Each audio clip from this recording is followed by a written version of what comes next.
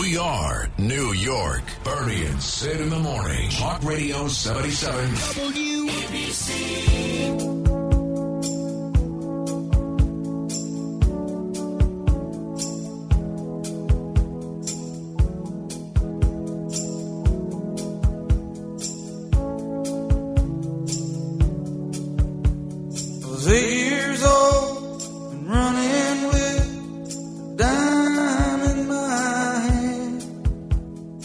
Stop to pick up a paper from my old man. Sit on his lap, that big old Buick, steer as we drove through town. Tassel my hair, say something, good look around. This is your hometown. This is your That's right, ladies and gentlemen. This is our hometown. At least it is for Sydney and myself. We grew up in New York City. Sydney closer to the action yesterday. The horrendous action, I might point out. Here on the Bernie and Sid show, it is Hump Day. Happy Hump Day. Wednesday, of course, but not so happy. Not so happy. The thug is still on the loose. The, I don't know, terrorist? I don't know what the hell he is. Oh, God, don't call him that, please. He's just another angry black man who's got a bone to pick with society, and he went out there and committed a racist crime. So, how about this? Please. How about this? He's a black nationalist terrorist. Oh, fine, that's fine. But, you know what, for me... Okay, well, there you go. I guess. If you shoot a bunch of people, you could be a quote-unquote terrorist, but... For me, I just reserve that for people who are out there for some religious cause, something a little larger than, hey, I'm 63, I'm a black man, I've been treated poorly, and I'm going to go shoot some people because I'm pissed off. Yeah, well, if you were patient a little bit, I would have gotten to the black man, the black nationalist stuff. And it could, look, if he was wearing a turban, you would call this a terrorist attack. That's true. Would you not? Yes, I would. He's wearing a dashiki or whatever the hell it is, or he has a history, as the guy with the turban might have, of supporting ISIS and, all things jihad. You'd say he was terrorist. Well, this guy, apparently, it's not. They're not talking about it on the fake news, but he has a social media history of posting black supremacist, black nationalist rants online. Yeah. And so in that sense, he's no different than the ISIS guy. I guess. Yeah. So anyway, and to that point, as far as, he's on the loose right now. And, we could go through the details. I would imagine that most people know about the details. He dropped his keys to the van at the crime scene. They found the van at, Gravesend of all places, like Gravesend, Kings Highway. Again, he's still on the loose. He's from maybe Philadelphia. He's got roots in Wisconsin. And the fact that he hasn't himself, they're calling him a person of interest. Well, the fact that he hasn't himself contacted the police confirms that he is the perp. He's the suspect. Otherwise, he'd contact the police by now. He's the guy. There's no question about it. Frank James is his name, and he's out there. And as far as, let's just drill down to, this aspect, this race aspect, because it's a big deal. I mean, if he was a white guy with, say, a red hat, they'd be talking about he's a white guy with a red hat. Well, initially, you had the police commissioner, Sewell. She described the guy earlier in the day, Cut One Lou. This is the way she described him. Take a listen. We will describe him as an individual. He is being reported as a male black, approximately 5 feet 5 inches tall with a heavy build. He was wearing a green construction type vest and a hooded sweatshirt. So that was it. He's a black male with the green helmet, et cetera, et cetera. But the fake news all day long, all over the place, local, national, you would never know he was black, white, green, purple, nothing. Cut 2, this is MSNBC, your girl Nicole Wallace. Play it, Lou, please. They're looking for a man believed to be about 5'5", 180 pounds, who wore a green construction vest over a gray hooded sweatshirt during the attack. Yeah, but was he, did he have olive skin? Did he have white skin? Did he have red skin? Did he have black skin? You'd never know. That's just a random sample of what you got all day long. Now, the media and these people like that woman there in MSNBC, they do nothing but obsess over race. But in this case, we'll just leave out the race. I mean, so what is going on? CNN, I mean, they knew better, but John King was so timid about it on CNN. This is the way he described the perp, the suspect, Frank James, the black male, as Keechant Sewell called him. Cut 3, Lou, please. Some very important things that we learned. Number one, most importantly, the suspect is still at large. He is described as a heavy-set black gentleman, approximately 5'5" inches. Yeah, the way he just sort of, black gentleman, don't come after me, woke towards. Please don't come after me. But he did say black, though, so. He did. We'll give him that. Yeah, right. Absolutely. I mean, I would not have described the guy after a unprovoked shooting as a gentleman. Black guy would have been fine. Black perp. Gentleman, I wouldn't use that word, but he did say black, so I can't knock him. He said it. So, other than that, Mrs. Lincoln, how was the play? Other than that, said Arthur Rosenberg, how were you this morning?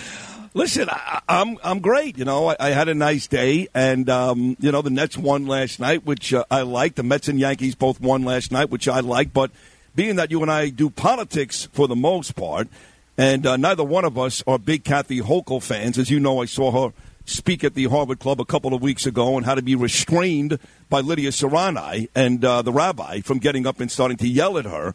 And on a political front, it was a good day because it could not have been a worse day for the governor, between the shooting in Brooklyn, between her lieutenant governor being arrested.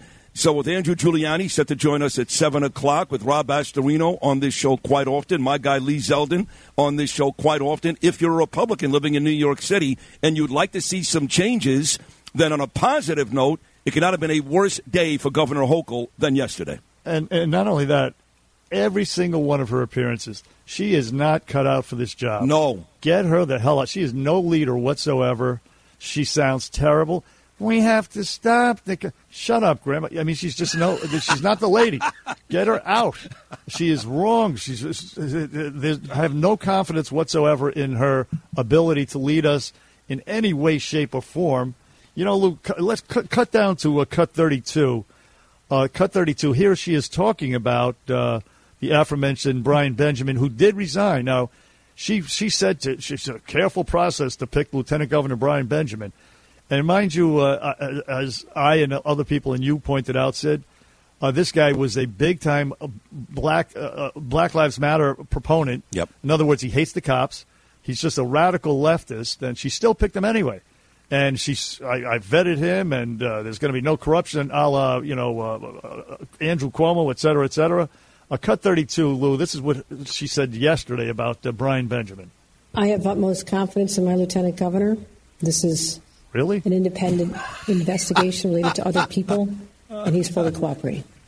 He better be fully cooperating. They got him. He was in jail. They got him. Are you kidding me? They got him. The money trail, the whole deal with the investor in Harlem and giving him money based on a favor, and they got him. He's dead. Just another long line of Democrats. I mean, I spoke to Frank Morano this morning. You know, he's been here a long time, just like you. I haven't. I spent 16 years in Boca Raton. I wasn't here, for example, Bernie, when Skelos got arrested and Silver got arrested and the rest of these guys. And I said, outside of a couple of guys, including Skelos, they're all Democrats. He said, but wait a second. New Yorkers vote Democrats. I said, well, you wait a second. Maybe it's time they didn't. I mean, how many different scandals do you need? Cuomo, Spitzer, Benjamin. How many do you need before you start to figure out, A, they're getting nothing done, and B, they're a bunch of crooks? Yeah, I mean, it shouldn't be that hard. Really should not be. But yeah, the Albany is a worse, albeit a smaller one, but it's a worse swamp than Washington D.C. Always has been. This guy, and he committed his crimes when he was state senator. Doesn't matter, whatever. He still committed the crimes. She should have known it. It should have been, common knowledge in Albany. It was only, a few months ago that she picked this guy? And she knew at that time already the FBI was looking at him. That's right. And what this is going to do, too, Bernie, is something that I've been talking about for weeks now. This whole deal with her husband, Bill, and that whole crooked deal with the Buffalo Bills and the concessions, let me tell you, that's also going to come back to her now, too, because they're going to start to look closer now. Benjamin gets arrested, crooked deal with the husband, the concessionaire at the Buffalo Bill football stadium. So now that becomes an even uglier story, trust me, on the back end of the Benjamin arrest. Yeah, we have, believe it or not, audio galore of her even defending that yesterday. We'll get to that a little bit later. But back to the scene of the crime. Can you believe the cameras were not working in the subway station? The damn cameras not working? Well, I mean, you talk about a dysfunctional city, for God's sakes. Job number one is get all the cameras working in every damn subway station in the city. Any camera that the city runs, get that thing up. That's how we solve crimes these days. But yet, if Bernie McGurk is driving from Long Island to New York City, and God forbid he passes a yellow light on 53rd Street, that camera works just fine, and that ticket arrives in the mail right on time. But in something like this, where 10 people get shot, we have no camera use. No camera use. It's mind-boggling. And the fact that this guy is still out there, look, this guy's no rocket scientist. This guy is he's a dummy is what he is. He's no mastermind. That we haven't caught him yet, that he's eluded and evaded the FBI, the NYPD. By the way, if the FBI wasn't out there, sending 30 agents to investigate the NASCAR news hoax and trying to frame people for, kidnappings and riots at the Capitol, maybe they would have had this guy. The Daily Mail's reporting that this guy, Frank James, was on the FBI radar up until 2019 when they decided, just like the Tsarnaev brothers, yes, when they decided, you know what, no problem, let's ignore him from now on. He was on their radar. They were actively watching him up until 2019, according to the Daily Mail.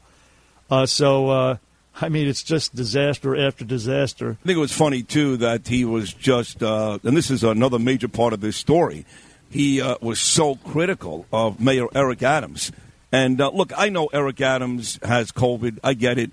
And I think the issue with COVID becomes you don't want to get somebody else sick. That's great. Congratulations. You're a better human being than I am. But if you're the mayor of New York City and 10 people just got shot on the subway, take an extra Tylenol, down a bunch of Motrin, and show up at the goddamn subway station and act like the mayor, and don't worry about the 2 or 3 people that may get a cold if you show up. Or stay the hell out of the way. I mean, he just got in the way yesterday, even at the big press conference after 7 o'clock last night. They had to wait because they had technical problems getting this dude up on Zoom, and then when he did speak, he said nothing. He said nothing whatsoever, and that might be good because just one last piece of audio here, cut 4, from Gracie Mansion in his $1,000 suit. He was on CNN, and he was kind of contradicting himself. A cut 4, Lou, Eric Adams on CNN yesterday at about, I'd say 4:30 yesterday. Go ahead. It's a preliminary investigation. This is terror of someone attempted to terrorize our system. They brought in what appears to be some form of smoke device. They discharged a weapon. And so I don't want to be premature in identifying if this was or was not. So he did identify it as terror, and then he says he doesn't want to be premature. So whatever. He added nothing to the conversation, no insight, nothing like that. But anyway, the blessing yesterday was, of course, that the shooter, this Frank James, his gun jammed. I mean, that really saved a lot of lives. And then it seemed, he got confused or whatever, and then he just ran the hell out, dropped the keys and whatever. I guess he had extra keys because the van ended up all the way over at Gravesend from Sunset Park. But anyway, as Sid mentioned, we're going to talk with Curtis Sliwa. We're going to talk to Andrew Giuliani. We're going to talk to Peter King, all great New Yorkers. And did you say Lee Zeldin as well, Sidney? No, not today. Today will be okay. Andrew Giuliani, yes. All right. So what I did say was that today's a good day for all three of those guys, Astorino, Zeldin, and Giuliani, because of the disastrous day that Kathy Hochul had yesterday. I see. Yeah, no question about it. Yeah. By the way, as I mentioned yesterday at the end of the show, a la the New York Times, his name is going to remain on the ballot. This guy Benjamin, even though he resigned, so it's going to remind people when they go to the booth, as they say back in my hood, the booth with an F at the end, of his connection to Kathy Hochul, for whatever that's worth. Other news, of course, the inflation is out of control, man. And as Joe Biden was, trying to blame Putin for inflation, even though this is the 7th month in a row that it broke a record. 7th month. When did we invade Ukraine? About a month and a half ago? About 50 days ago, yes. Yeah. What do you mean we? The Russians. I didn't mean we. Yeah, of course, the Russians. When did we have the invasion? Okay, so while he was doing it, while he was blaming Putin, a bird crapped on Joe Biden yesterday in Iowa. It's just beautiful. On the Bernie and Sid Show, we got a lot, folks. We're all over it. We got it all here on the Bernie and Sid Show on 77 WABC. If you want to weigh in, 1-800-848-9222. We're coming right back.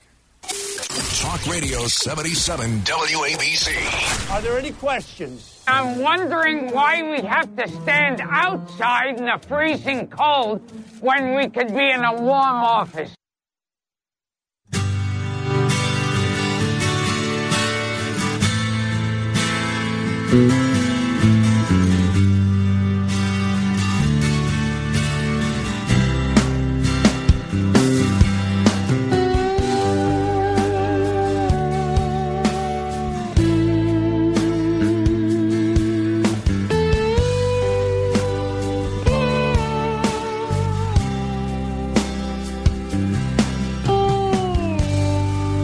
Take this badge off of me. Warren Zevon with the classic Knock, Knock, Knocking on Heaven's Door. That first voice you heard, of course, in that audio clip was President Donald Trump. Before he was president, he was the host of The Apprentice and Celebrity Apprentice. And that second voice you heard was a very, very good friend who died at the age of 67 years old yesterday, Gilbert Gottfried. And the story goes like this. You've heard Gilbert on with me and Bernie many, many, many times. And he's even performed at some of our events. But years ago, and Bernie, you know this story, I was down in Miami doing the morning show. And Greg Charles, you know Greg from Caroline's Comedy Club. Yes, Bernie. I do. Yes, great guy, loves you and I. Came to me and he said, listen, Gilbert is performing at Gulfstream, the track down in Hallandale, and he wants to come on. I said, sure, I love Gilbert. And I said, but you have to understand, this station, the guys that own this station are like Bible Belt guys. You know, they don't want to hear anything sexual, no cursing. I couldn't do this stuff, for example, Bernie, that you heard me do later in my Florida career at this particular radio stop. And Greg said, no problem. You know, he's a professional. Don't worry about it. I said, okay, great. So Gilbert comes on that morning, and on the air, I made this mistake. You know, when you tell a child, Bernie, not to do something, what does that child do right away? Exactly what you told him not to do, Sidney. Bang. So Gilbert comes on. I go, Gilbert, I've had the discussion with Greg. I know you. I love you. But you got to do me a favor. On this show that you're on right now, please, please don't curse. And all he did for the next 10 minutes was repeat the words penis and vagina in succession. Right. I swear to God, Bunny, that's all he did. He had one filthy joke using the C word. I hung up after 10 minutes and go, Greg, what? Are you trying to get me fired? Long story short, my program director there ended up loving it.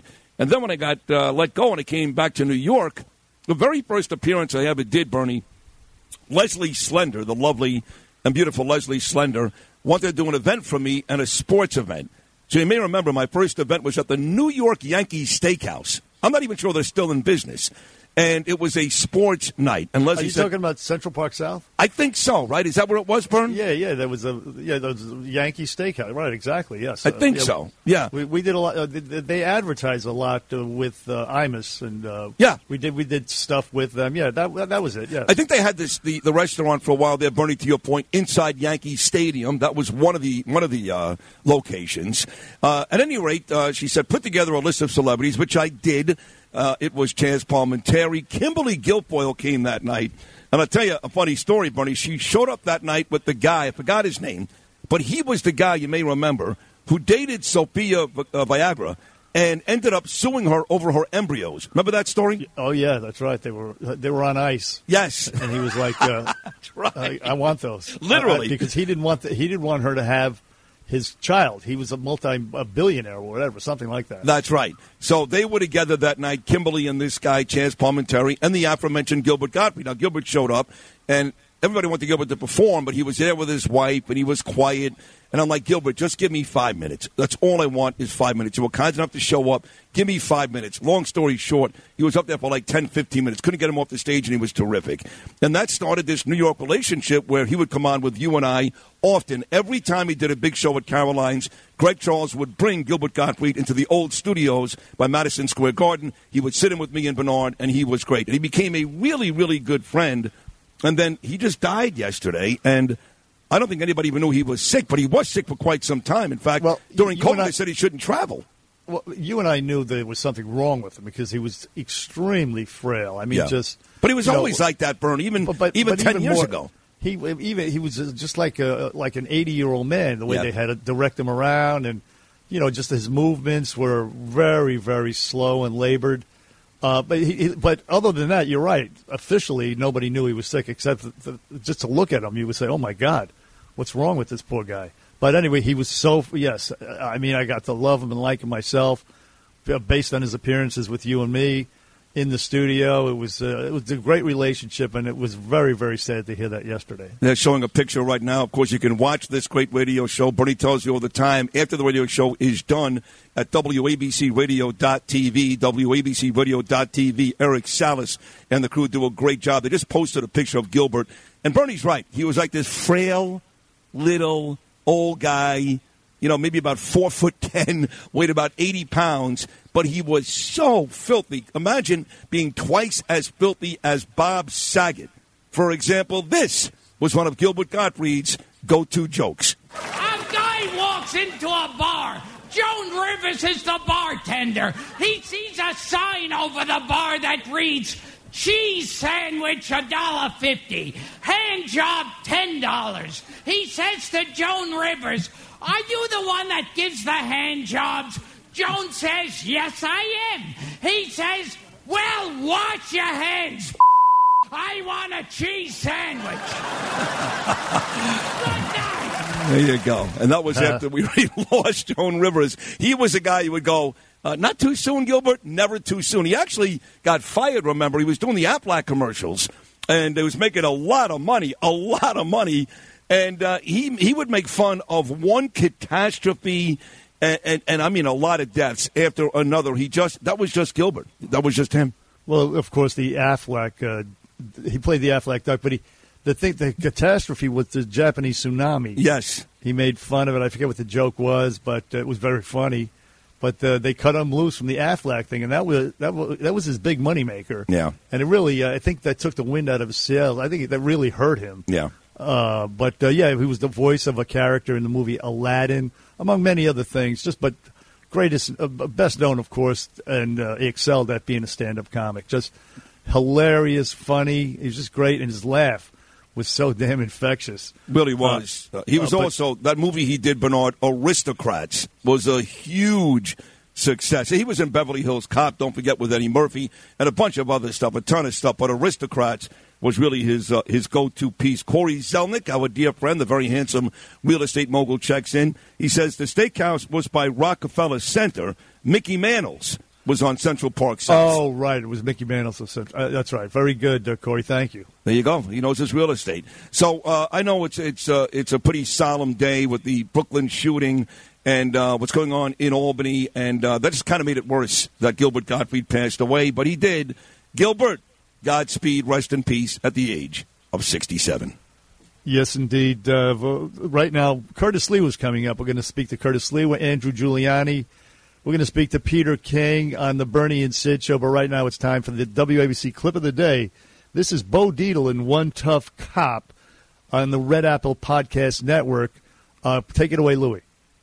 I will not go to Disneyland again. Damn you. What's wrong with Mickey Mouse and Donald Duck? I don't want to know what less than 1% of this country feels and does. The majority of this country want to go to an amusement park and have fun, enjoy their children. I don't need anything to be stuffed down my throat with all this trisexual. I don't need LBGQ, QBA, whatever the hell else, transformer, translucent. I don't know what the hell they're talking about, and I don't want to know. I don't want my kids being taught this. Don't you understand?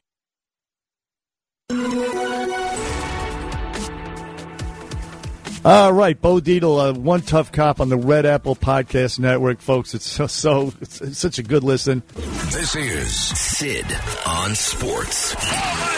Sponsored by Peerless Boilers on 77 WABC. All right, Bernie, the Nets are moving on as you thought they would. 34 from Kyrie Irving, 25 from Kevin Durant. They beat the Cleveland Cavaliers last night, 115-108. That sets up a first-round playoff series between the Nets and Boston Celtics, the 2 seed. That series starts 3:30 on Sunday. Now, the Cavaliers still have a chance to make the playoffs, even with the loss to the Nets last night. They'll take on the winner of the Hawks, who will play tonight, and the winner of that game gets the top seed Miami Heat in the first round of the playoffs. Western Conference, the T-Wolves beat the Clippers 109-104. The T-Wolves now have a date with the Memphis Grizzlies, first round of Western Conference playoff action. And, of course, the Clippers, even with the loss, will take on the winner of San Antonio and New Orleans for the right to take on the reigning champs and top seed Phoenix Suns in the Western Conference. Tyler McGill. Who's this guy? Replaced the injured Jacob deGrom. Had a great start. First game against Washington. Another great start last night. 5 scoreless innings. And the Mets had a solo home run. Nimmo drives it deep right field. Castellanos back, takes a look, and it's out of here. Those extra reps paying off. Brandon Nimmo with his first home run of the season.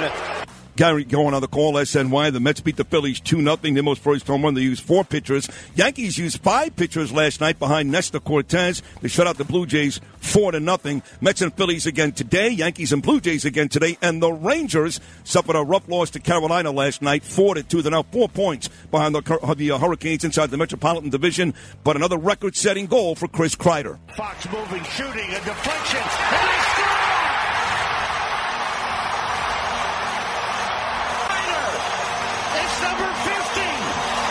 Sam Rosen on the call. Chris Kreider becomes only the 4th New York Ranger ever to score 50 goals in a season. Vic Hadfield, Adam Graves, and Jaromir Jagr, the other 3.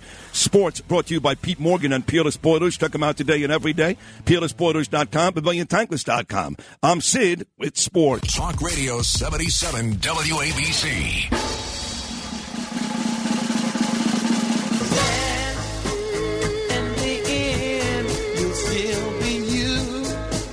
One that's done all the things you set out to do.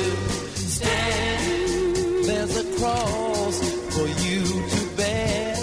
Back here in the Bernie and Sid Show, and everywhere on that 77 WABC app, simulcast down on Eastern Long Island, News Talk 107.1 FM.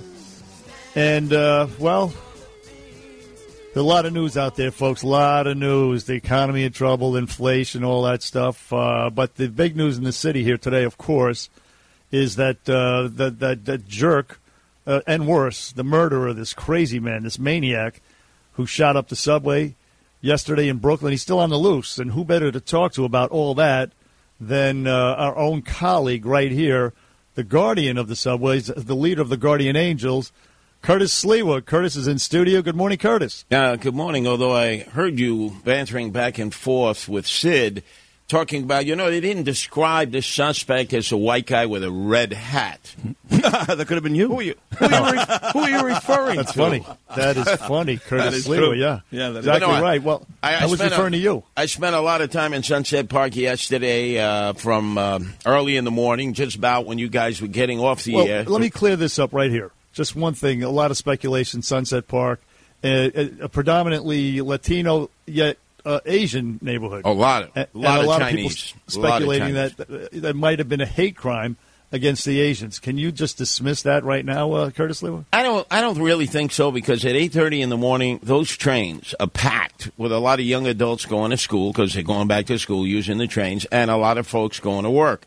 So to be able to pick one car that is predominantly any one ethnic or racial group, particularly in New York City, is pretty hard to do. Well, that makes sense, because this guy has been on the FBI terror list dating back to 2019. He's had rantings on social media speaking about hate. He's never singled out Asians or Jews. He's just an angry black guy, really wanted to kill white people. That's what it seemed like to me. Yeah, and what this does, I'll use a term that Eric Adams, our mayor, used a few weeks ago. It makes us a laughingstock. It really does. I mean, look at it. You guys mentioned it. None of the video cameras in this very traffic station on 36, which converges 3 separate lines, the N, the R, the D. So it's a busy station. Worked. Neither the train station before nor the train station after. The video cameras worked. Yet, I was going into bodegas on 4th Avenue yesterday. Cheap little cameras. All their video capacity works. So you say to yourself, how is it with billions of dollars spent in the MTA, the money-taking agency, they don't have cameras that work? And plus, we have 472 train stations. You want to bet that a lot of those cameras don't work? And we have 6,200 subway cars. How come every one of those cars doesn't have a video camera, so that in time you could actually see what's going on in these subways as crimes are being committed? Yeah, no, it really is totally inexcusable. Just the incompetence on the part of the bureaucracy here in New York City is just stunning. But it shouldn't really be after 8 years of de Blasio. But either way, Curtis Sliwa, it could have been a lot worse. The guy had a 9mm. I mean, apparently he had a hatchet. He had gasoline. Apparently he dropped these things. Something went wrong with his plan because he left all this crap behind. And so what do you say? Did we, so to speak, pun not intended, dodge a bullet with this clown yesterday? Yeah, he fired 33 shots. Obviously, he hit 10 victims. He had 3 additional extended clips. So let's just say he kept unloading, boom, kept recharging, unloading, recharging. He could have continued to shoot people at random because it was a very crowded time in the morning.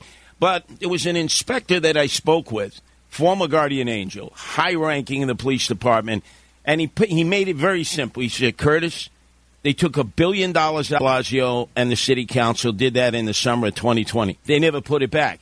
So what we're doing is playing chess here. We're moving cops from one hot spot to another hot spot. We need more police. We need to hire more police. There were no police on that platform. The police were not the first to respond. It was the fire department. And you say to yourself, where are the police? You never see them in the subway. And they never go up and down the cars. They need to have police, transit police, walking up and down the moving cars so that they could spot a potential problem, approach that person, and start doing, guess what? Stop and frisk. Traffic stops in the street, stop and frisk, and you will knock this violent crime down immediately. And, Eric Adams, it's time. You had sit-downs with Andrew Cuomo, Chris Christie, Rudy Giuliani, who broadcasts each day here from 3 to 4. Has the game plan. He already did it. He's not going to him. We've been over this a million times. I know, but this man knows how to do it. It doesn't matter. And let's stick with Eric Adams because it's interesting that here's a guy who's an angry African-American person who has who said at times that being a black man in America just doesn't work. You're better off killing somebody or being dead. Eventually the white people are going to knock you down, take you down. But yet, with all of his hate towards white people, he still found a way to be critical of the aforementioned Mayor Eric Adams. He said, what are you doing with the homeless? What are you doing with our city? So I found it interesting. Here's a black guy bent on destroying white people who came out and was critical, like you are, of the black mayor. You know, it's interesting. You and Bernie and others haven't thought of this yet. He wanted his brother, Bernard, to be part of his security detail to protect him from white supremacists. Right, I was all over that. This guy is a black guy, not a white supremacist. It's black guys committing the crimes, Eric Adams. Yeah, it's absolutely. not white supremacists at a white sheet sale at Bed Bath & Beyond. But what about his criticism of Eric Adams and the way he's treated the homeless? And to this guy's point, how basically black people are still where they are in this city. No, this is a kukalamunga. This is a nut job. We're not going to pay any attention to the shooter. I mean, Eric Adams is doing what he has to do. He doesn't have a plan yet. You see, we were told, I got a plan. From day one, I get stuff done. Never had a plan. Never had a plan for the homeless. Never had a plan for driving down crime. Never had a plan for the anti-crime unit. So he's doing this on the fly, and the problems are overwhelming. When you look at his stats, you know how everybody says, let's look at the analytics. We have more crime now than we did at any 100-day venture of the de Blasio administration. I never thought that would be possible. Never thought that would be possible. No. But if you don't have a plan, all you do is you're like a pyromaniac who's a firefighter. Imagine that. You set the fires, and then you run to put out the fires. You set the fires, no bail, right, defund the police, defund prisons, and then immediately, yesterday, you should have seen it as I was standing there. All the same politicos were queued up wanting to do interviews. Oh, I'm here for my peeps. I said, you're the ones who defunded the police, defund prisons. You're the ones who don't want cops to make arrests. You're the ones who put us in this situation. And yet they're all there to do an interview. Oh, how horrible. Oh, it's a city under siege, and they are the ones, the people doing the interviews are the ones who put us there. Absolutely right. Curtis Sliwa on the Bernie and Sid show. Yeah, speaking of white supremacy, I played the cut of Mayorkas just last week saying that the biggest terror threat was white supremacy. That didn't age very well, did it? No, of course. And to Sid's point with the FBI, They had him on the watch list. Now, if the FBI, and let me just pull a Curtis here on the fly. I'll make up a name for their acronym: Fools Being Incompetent. The FBI. If they weren't too busy framing people, like with the Whitmer kidnapping, January 6th, or sending like 35 agents to investigate that stupid NASCAR news hoax, I mean, the FBI has dropped the ball so many times. They become a political organization. What do you? I mean, the NYPD has been neutered because of the bureaucracy. The people at City Hall, the City Council. But what's the FBI's excuse, Curtis Lee? Well, where I and Sid grew up, the FBI acronym used to stand for Forever Busting Italians. That's true. Back then, that's all they did. Then after 9/11, Forever Busting Islamists. Oh, that's very good. But think of this. This guy is a screwball, a nut job. You left the Irish out. Well, that's right. Public enemy number one, who they found in Santa Monica. I hate to hurt your pride there, Bernard, but they found your Boston mobster on 6th Street in Santa Monica. Whitey Bulger, that's right. After 30 years. Very good, Bernie. job. Very good, Bern. But think of it. This screwball, this nut job, who just randomly shot people. We don't know what if he had this plan in advance or he just went off. If you are in some cave in Yemen or Afghanistan or Iraq and you want vengeance and you want a third bite at the apple, unlike 92 when you tried to take down the towers, unlike 9/11 when you did, you were realizing how vulnerable we are in New York City. That this screwball with a U-Haul van, and remember the Ryder U-Haul truck that was parked underneath the World Trade Center the first time that went balooey. Also Oklahoma City, when the guy blew up the government building in Oklahoma City. Right, but you're saying to yourself, if you're a terrorist, look how easy it is to come into New York City and commit crime and carnage. And I wonder, when John Miller was under siege a few weeks ago, how strong is our anti-terrorism unit? Do we have 1,000 men and women still in the department dedicated to this task? Because we have early retirements, we have cops being recruited in Florida, D.C. We have a depleted police department. And I think it's time for all of our officials to be honest about the cameras, about how many cops we have, and the fact that we must hire more cops. All right, this is from my friend Lynn Hart, and she's sending out a plea to you, Curtis Lewa. Bernard, as he pointed out at the beginning of this conversation, you'll miss the guardian angel. She says, across the street from my job, where my parking lot is groups of black men congregating all day. They're there at 5:30 a.m. dealing drugs. I've seen them pass guns. Sometimes I've had to literally run through fights. Dunkin' Donuts windows 3 doors down are constantly smashed. Women, including me, have been grabbed, followed, threatened with rape. The commander of the 103 will not put cops there before noon, absolutely refuses. Plus, they changed the traffic pattern so there's a fencing and barricade so cops cannot see or pull up. They've got to be on foot. Curtis has mentioned that location over the years. We need more guardian angels there. Where is she talking about? Done, Sid Rosenberg. But what exact place is she talking about? It's not on Staten Island, and it's not in the Irish Riviera. Nope. It's not in the Rockaways or Broad Channel or Howard Beach. Nope. 103rd Precinct is right in Queens. Parsons, right, between Jamaica and Archer Avenues. Avenues. And who went to 103rd Precinct the first day to chastise the cops? Because Eric Adams claimed he caught a beat down there as a young boy. I never forget that. Yep. That was the worst move. Your day one, you go in and you yell at your cops, in which you should have been patting them on the back and telling them, go out and do your job. Cops, I got your back. That's what Rudy did. That's how he took back the city. That's what Eric Adams has to do to understand. Without the cops being proactive, this job can't be done because we don't have enough cops. I wish people would understand. We took $1 billion out of their budget. We never put it back. Try to operate a business. If they took $1 billion out of your budget, you're not going to be as effective. Put the freaking money back and hire new cops. Absolutely. It seems so simple. Who thought things would get exponentially worse after Bill de Blasio and we have a former cop come in as mayor? Who would have thunk? Nobody. One last question, Curtis Lewa on the Bernie and Sid show, is that this guy, Frank James, obviously he's a lone wolf, and he's not that bright. A black nationalist. Just look at his, his social media posts. How long do you think it is before they nab this loser? They should have had him already. I mean, they should have had him already. Right. I mean, come on. Who parks their vehicle at Kings Highway and West 4th Street in Gravesend? Come on. You know what used to go down over there, Sid. I know. I used to be over there many times. That's right. Getting into double trouble. Exactly, Yeah. Gravesend. But they definitely should have had him. Yep. Well, listen, Curtis, you're terrific as always. So thank you for coming in this early on the Bernie and Sid Show. And, you get out there now and start looking for this dude. You're the guardian angel. You're We the leader already of the are. guardian angels. Been going all night. I'm going to be continuing the effort to help the police crack this case and put this guy in jail. Hopefully some judge and some DA won't say, oh, his parents abused him.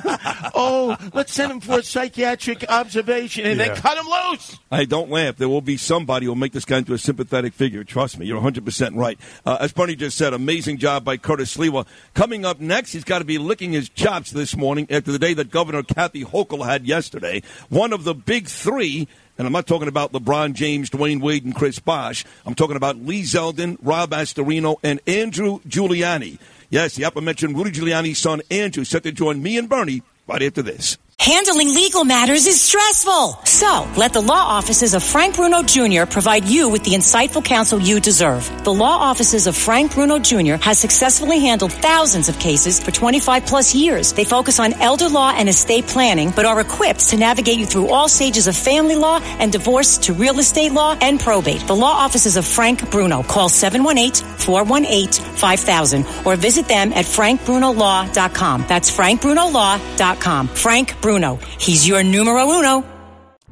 We are New York. Bernie and Sid in the morning. Talk Radio 77.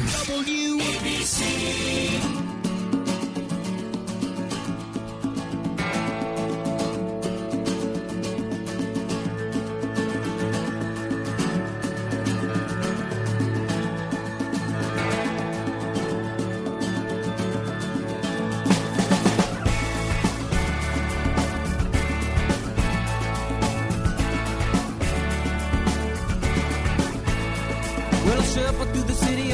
July, had a firecracker waiting to blow, breaking like a rocker who was making his way to the cities of Mexico.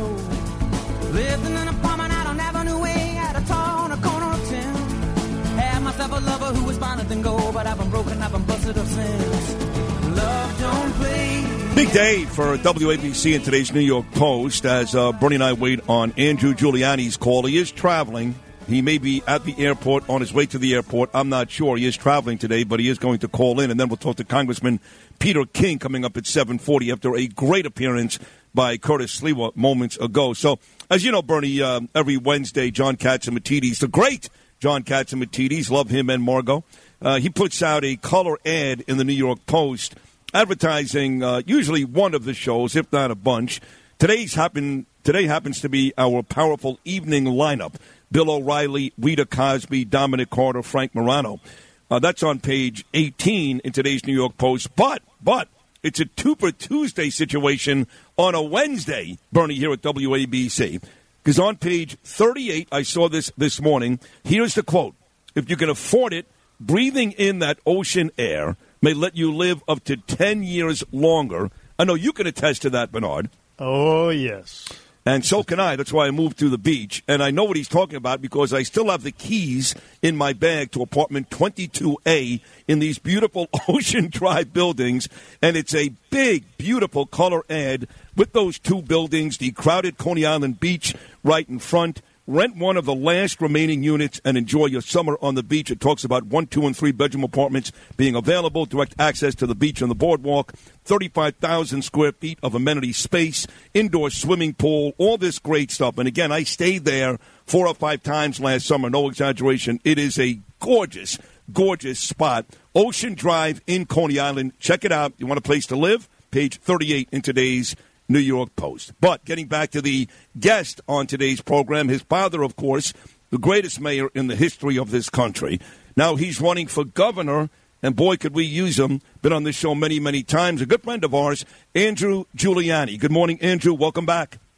Guys, good morning. Great to be on with you as always. Yeah, great to have you. And as we said last hour, me and Bernie, you got to be licking your chops today. You never want to use a tragedy as a gain when it comes to politics, but it is what it is. And when you've got a shooter on a subway, when somebody is out there, with this bail reform stuff, trying to convince her for years, and then on top of that, your lieutenant gets arrested, it couldn't be a worse day for Kathy Hochul and maybe a better day for Andrew Giuliani. Well, look, I think it just shows the dysfunction that's come out of Albany for the last 15 years, and it shows putting party politics ahead of actually the welfare of the 19.5 million New Yorkers across the state. And the result of it, I mean, when you look just at Brian Benjamin immediately and see the fact that this is a guy who's been in office barely 6 months, and all of a sudden Kathy Hochul's top lieutenant gets arrested. This is the person who literally was her first main appointment. And you got to remember, when that was the first main appointment of hers, we all screamed from the top, this is a guy who championed the defund the police movement. On top of that, he is corrupt now, we're finding out. It is absolutely disgusting. And then you look at, obviously, what happened on the subway. Look, we all know that the governor actually controls more board seats than the mayor on the MTA. So you can make the argument that the MTA, the subways, the LIRR, the Metro North, the governor actually should be the one that's responsible for making sure that that is safe.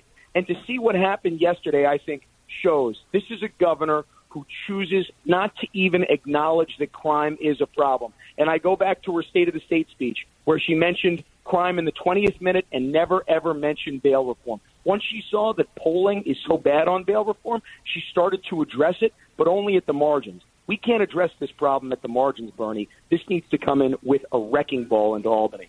No doubt about it. Andrew Giuliani on the Bernie and Sid show. Yeah, it was Ranger fans that got her some religion, for God's sakes, on this no-cash bail law. But even all of her appearances yesterday, I have to say, Andrew Giuliani, this unelected governor that we have, in addition to having bad, vetting decisions with this lieutenant governor guy, a BLM and corruption and all that stuff, every time she spoke yesterday, and she was on a lot, she was no paragon of leadership. I mean, it was embarrassing, I have to say. I mean, we have to get rid of this lady pronto, before November, for God's sake. Look, she's a continuation of the, unfortunately, what we've seen in Albany for the last 15 years, from Eliot Spitzer to Andrew Cuomo and now Kathy Hochul. And unfortunately, whether it's corruption, and I think another thing we have to look at is the Hochul family profiting off of this Buffalo Bills stadium deal here. Yep. I mean, if we're going to talk about the corruption with Brian Benjamin, I think we really need to look into this and ask whether or not it's ethical, whether or not it's legal for Kathy Hochul's husband to be making what's going to be a very big paycheck off of what are taxpayer dollars going into this new stadium. So there are a lot of questions, but I think first and foremost, and this is what I really think voters are going to go to the polls with on November, they're going to ask, does Kathy Hochul make me safer? Do I feel safer with her as governor? Here's the one pledge that I can make to all New Yorkers, whether you're Republican, whether you're Democrat, whether you like the congressman, like Rob, like myself. What I am going to ask myself every single day and ask of my staff when we get in the office first thing in the morning, what are you going to do today to make sure New York is a safer place? And when they leave the office at night, what did you do today to make sure New York was a safer place? It is going to be something that we repeat day in and day out, because the truth is, any good governor, any good mayor of New York is going to make sure that they focus on crime first and foremost. We'll get to the mayor, too. Andrew Giuliani here on the Bernie and Sid in the Morning Show. Andrew, the latest Zogby poll has you 2 points ahead of Lee Zeldin, 29% to his 27%, with Astorino a distant third, by the way, in the race for governor. So you are on top of that right now early on. So here's the question. We know that Democrats usually win these big political positions, but Hochul has really screwed herself here, I should say. Do you think you're in a bigger battle in the primary against Lee Zeldin, or in the general, if you do win that, against Kathy Hochul? Well, look, we're focusing on two races, right? I mean, there's no race if we don't win the primary on June 29th. So you got to win the primary first. You got to win the battle in order to win the war. Look, these guys, Lee, Rob, these guys are friends of mine, right? And we're going to be friends. And this is what I told Lee when I hopped into the race a year ago. I said, hey, look, Lee, we're going to battle it out like brothers here for a little while, but we'll be hugging and pushing for New York State for the next 50 years together.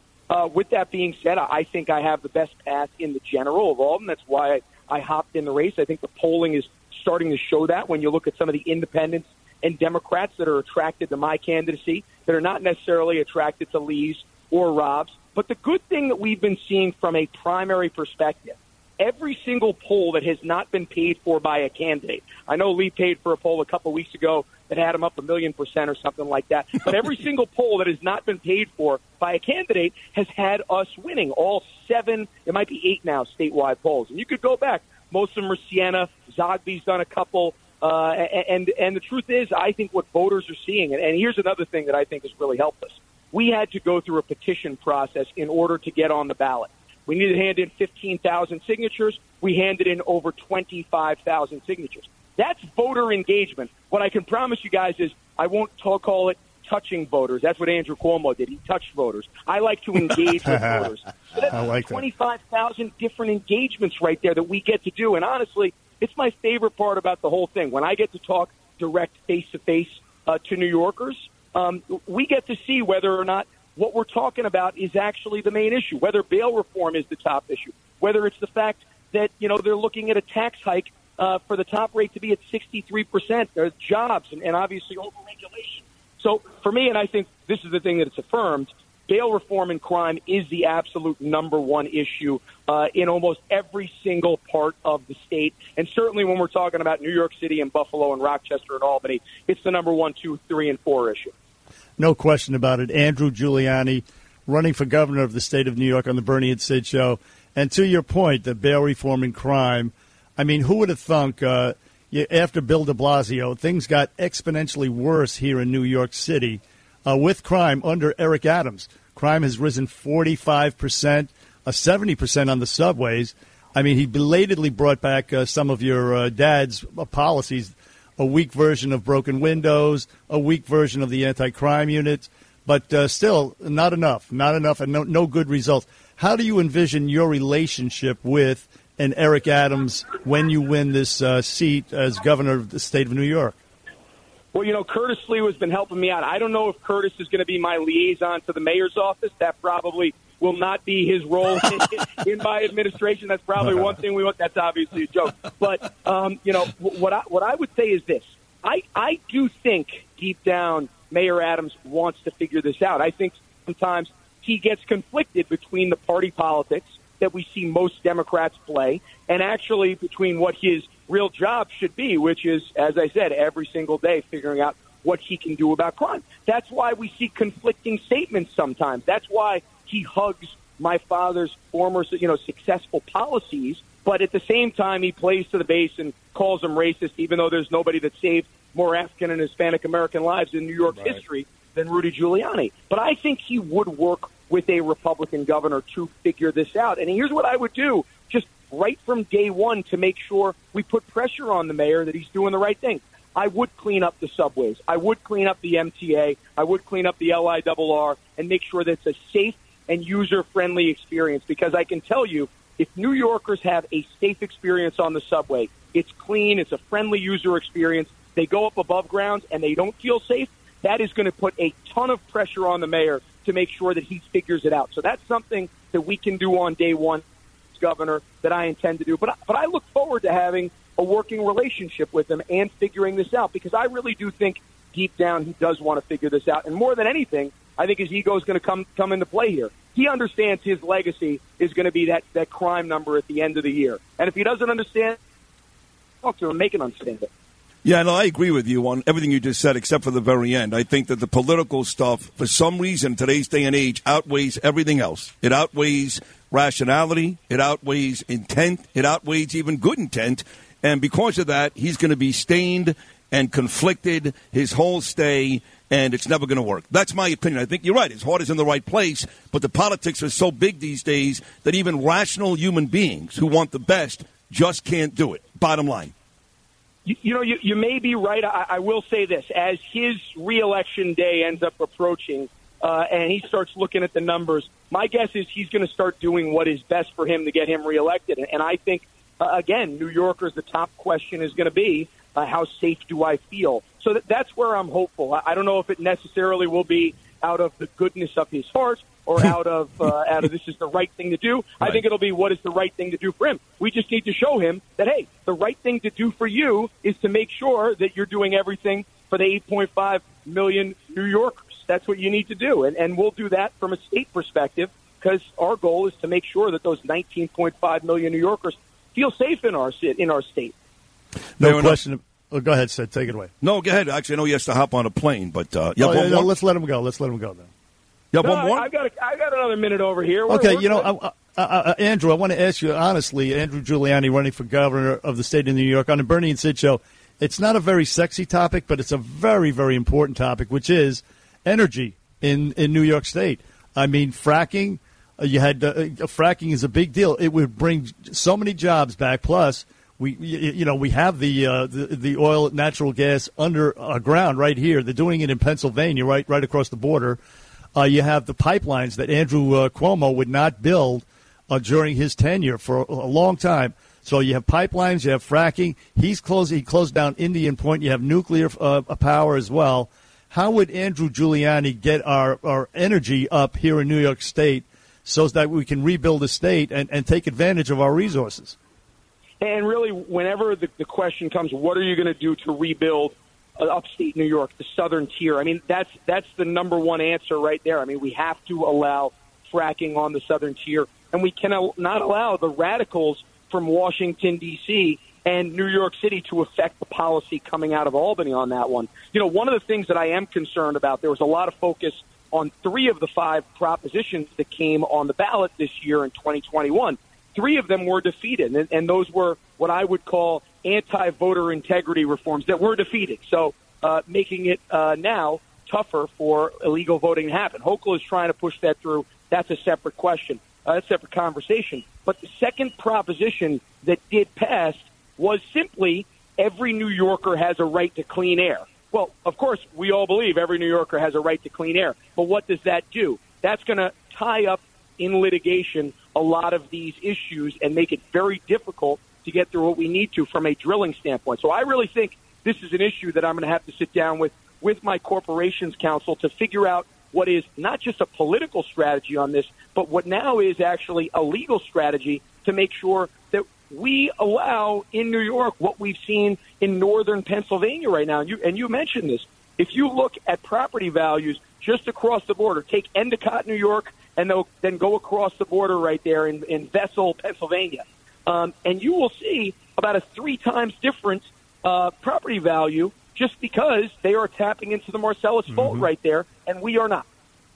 It's an excellent job, Andrew. Exactly. Thank you so much. Have a safe trip. Congratulations on the latest Zogby poll, and keep it going out there, Andrew. Thank you so much. Sounds great, guys. Look forward to talking soon. All right, buddy. Take care. See, I don't know about you, Bern, but every time he's on specifically, and I'll be honest, I've been endorsing Zeldin, you've been endorsing Astorino, more than any of those other 2 guys, my phone starts to buzz, and people say, damn, this guy is spot on. He never hesitates. He's got specific answers for everything. Even that last question you just asked, which was a great question. And a difficult one. Right. And he started naming little towns in New York and Pennsylvania. I'm not sure Zeldin and or Astorino do stuff like that. So I'm just telling you, for me, every time he's on, I get these types of messages. No question. Very, very impressive, Andrew Giuliani. All around, look, we have 3 great candidates that are going to run in the primary as the Republican candidate. What do you mean? What about 4? What about the great Harry Wilson? Nah, he doesn't count. He doesn't count. I don't know who the hell he is. They actually asked me yesterday. My friend Chris Alenzo said, you want Harry Wilson on the show? And I said, hey, I'll put him on when Alvin Bragg gives him the money back. And he said, well, they were college roommates. You have to understand. I said, I don't understand. I don't care. I would vote for Mookie Wilson before I would ever vote for this Harry Wilson, whoever the hell he is, who, yes, as you pointed out, praised Alvin Bragg. So he's not an issue. But Andrew Giuliani, extremely impressive. So I'm so glad we have 3 great candidates. Agreed. Harry Wilson not only praised Alvin Bragg, Bernie, he gave him money for his campaign, even worse. All right, we've got what a great 81 minutes already. Still lots more to do. Lydia's back today at 8:25. Beat Bernie coming up at 9:40. And the great Congressman Peter King. He'll be here at 7:40. The Hump Day edition of Bernie and Sid off to a fiery start on this Wednesday. Keep it right here. Bill O'Reilly here, and I'm warming up. Stand by for the O'Reilly Update Morning Edition. But first, AMAC is the leading conservative advocacy and benefits organization. AMAC gives you access to exclusive benefits, insightful news, and a magazine full of uncensored content. They are pushing back against efforts to defund the police, weaken the borders, and corrupt our youth. But they need your help. Please stand with AMAC at amac.us. That's AMAC.us. On this Wednesday, Passover and Easter coming up this weekend, but tens of millions of Americans don't really care because to them, religion does not matter at all, and some despise organized religion. So the question becomes, is secularism a bad thing? If you don't like religion, if you ignore religion, is that a negative? The answer to the question? It could be. Some secular people are excellent. I know many of them, and they do very good things. But others are greedy and self-absorbed. But wait, some religious people are excellent, but others are greedy and self-absorbed as well. The difference is this. With religion, organized or otherwise, there is a belief in a higher power. It is not all about the individual person. And the higher power discourages selfish pursuits, bad behavior. That is why religion is tempering horrible conduct in many places. Some secularists don't buy that, but it's true. If you look at the doctrine of Christianity, for example, harming your neighbor is a grievous sin. I say, if we all loved our neighbor as ourselves, this would be a much better world. Now this. Did you know that cars today have more tech than the first spaceship? Something's guaranteed to break. That's why you need CarShield. When you need a repair, you can choose the mechanic, and CarShield gets the rest taken care of. Plans through CarShield even provide rental car options, roadside assistance, trip reimbursement, all at no extra cost. So get covered today and save 10%. Please go to carshield.com/bill or call 800-391-8888. A deductible may apply. That is the Morning O'Reilly Update. More analysis later on. Bernie and Sid. 77 WABC.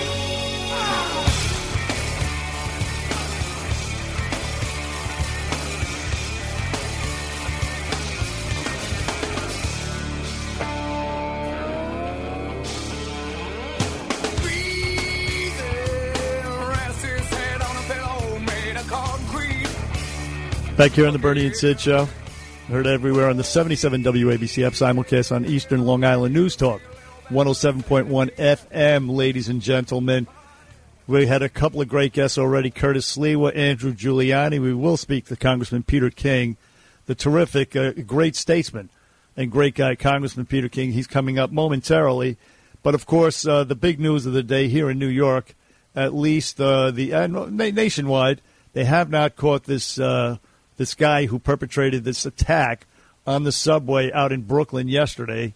Turns out he's according to his social media, he's a black nationalist, support for BLM and all kinds of anti-white statements.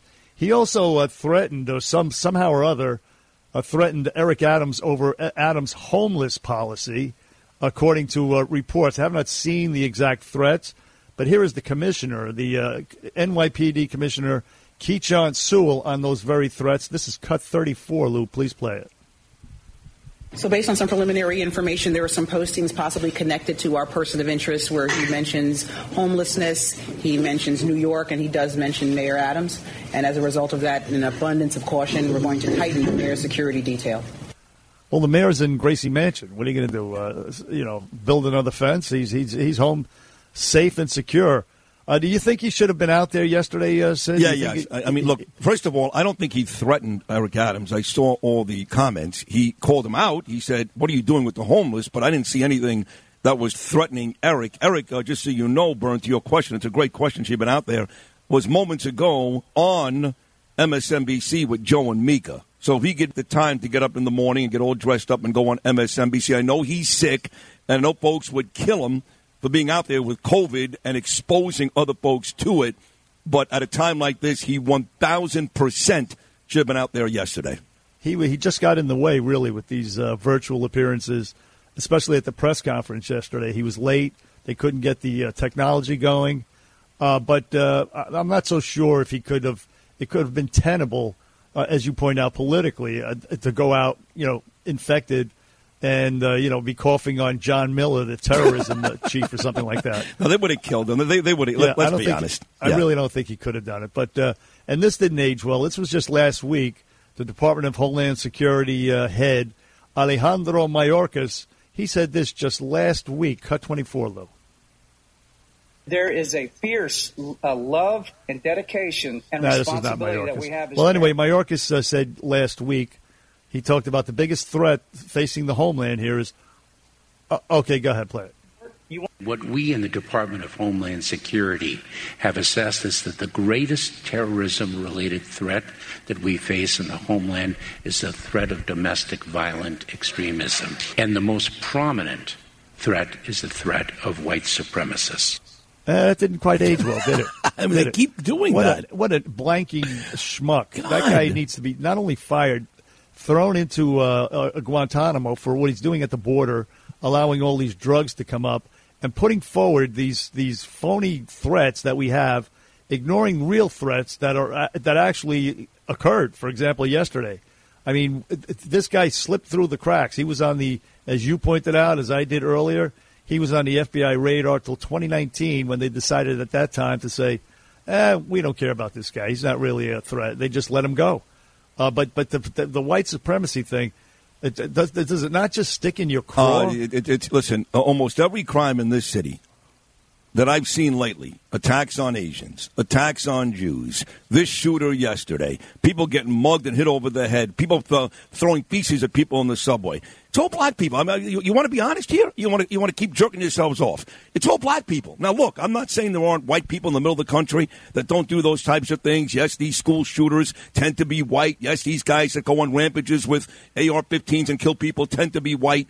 But I live in a city where crime is out of control, and you and I report on this crime every goddamn day, and it always seems like it's a black person. So let's stop the nonsense with the white supremacy and talk about what's really going on in this city and across this country. And it's not that all blacks are criminals. Don't even bother saying it. Not even close. But right, please. But all crime is being committed.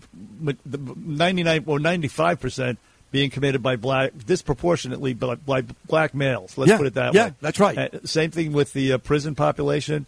And the reason is because they're committing the crimes. So Jon Stewart is out there yelling and screaming about how unfairly black people are treated in this country, this white rich jerk-off. He's yelling and screaming about how unfairly black people are treated in this country. And then this guy yesterday he's right. He goes out there with a gun and starts shooting people, on innocent people on a subway. White people are just as much to blame as black people because they're feeding into this nonsense. Oh, absolutely. I mean, and they know better. Jon Stewart, when he was saying those things, he's half stuttering because he knows better. He's just pandering. It's sickening. Same thing with Joe Biden when he does all that crap, and all these left-wing white politicians. They make me sick to my stomach. And this Mayorkas is one of the worst of the worst because of the border. You throw that in there. On the Bernie and Sid show, forget the number. We're going to talk to Congressman Peter King. He's coming up, and a lot more. Inflation is out of control. Talk Radio 77 WABC.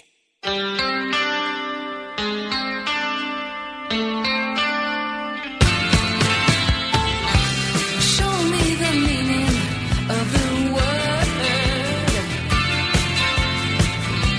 Show me the meaning of the word.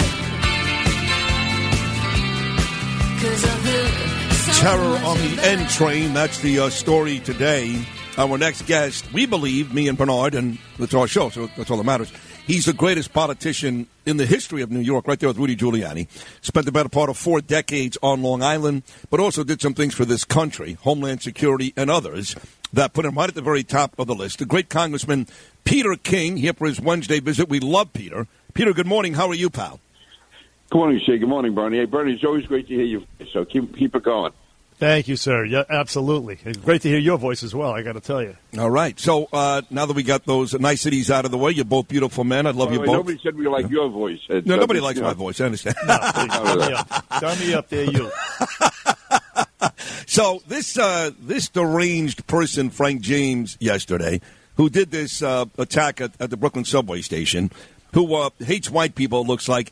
What's funny is that what he doesn't understand is that white people help create him, because whether it's politicians or media people, all we have across our society today is white people making excuses and apologizing instead of telling the truth, which is we've come a long way.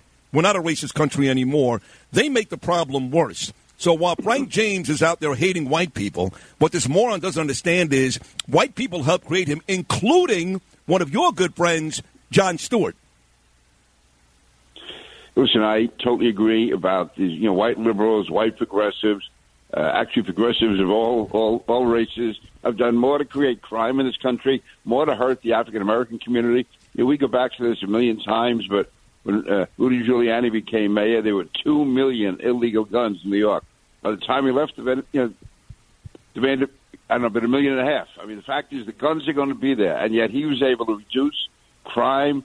And the crime that we reduced was crime committed almost exclusively against African Americans. Minorities are victims in 85-90% of the cases. Giuliani reduced that, saved all those lives, and now all that work that was done by Giuliani, Bloomberg, by Bratton, by Kelly, it's all been undermined by people like de Blasio, like the liberals who have cut back on the anti-crime units on the street. And also, even with with terrorism, now there's word this guy was on a terror list. I don't know if that's true or not, but the fact is, the NYPD had the best counterterrorism, the best anti-terror unit in the country, better than the CIA, better than the FBI, better than all of them. They used to come to New York to get instructions. They had the best anti-crime units. They were the ones taking the guns off the street. So when Eric Adams is saying this is all because of guns, the guns have always been there. If you go back 10 years ago, there's probably as many illegal guns on the street then as there are now, but the murder rate was so much lower. The criminals were afraid to use their guns. That's what it's all about. And also, let me just, before we get sidetracked too much, I thought yesterday at the news conference that Keechant Sewell had and John Miller, that Governor Hochul was so out of line. She made it like a Democratic campaign speech. To use that opportunity to just go off on a rant that made no sense, had no connection to what was happening. And I said absolutely nothing other than this must stop, this must end.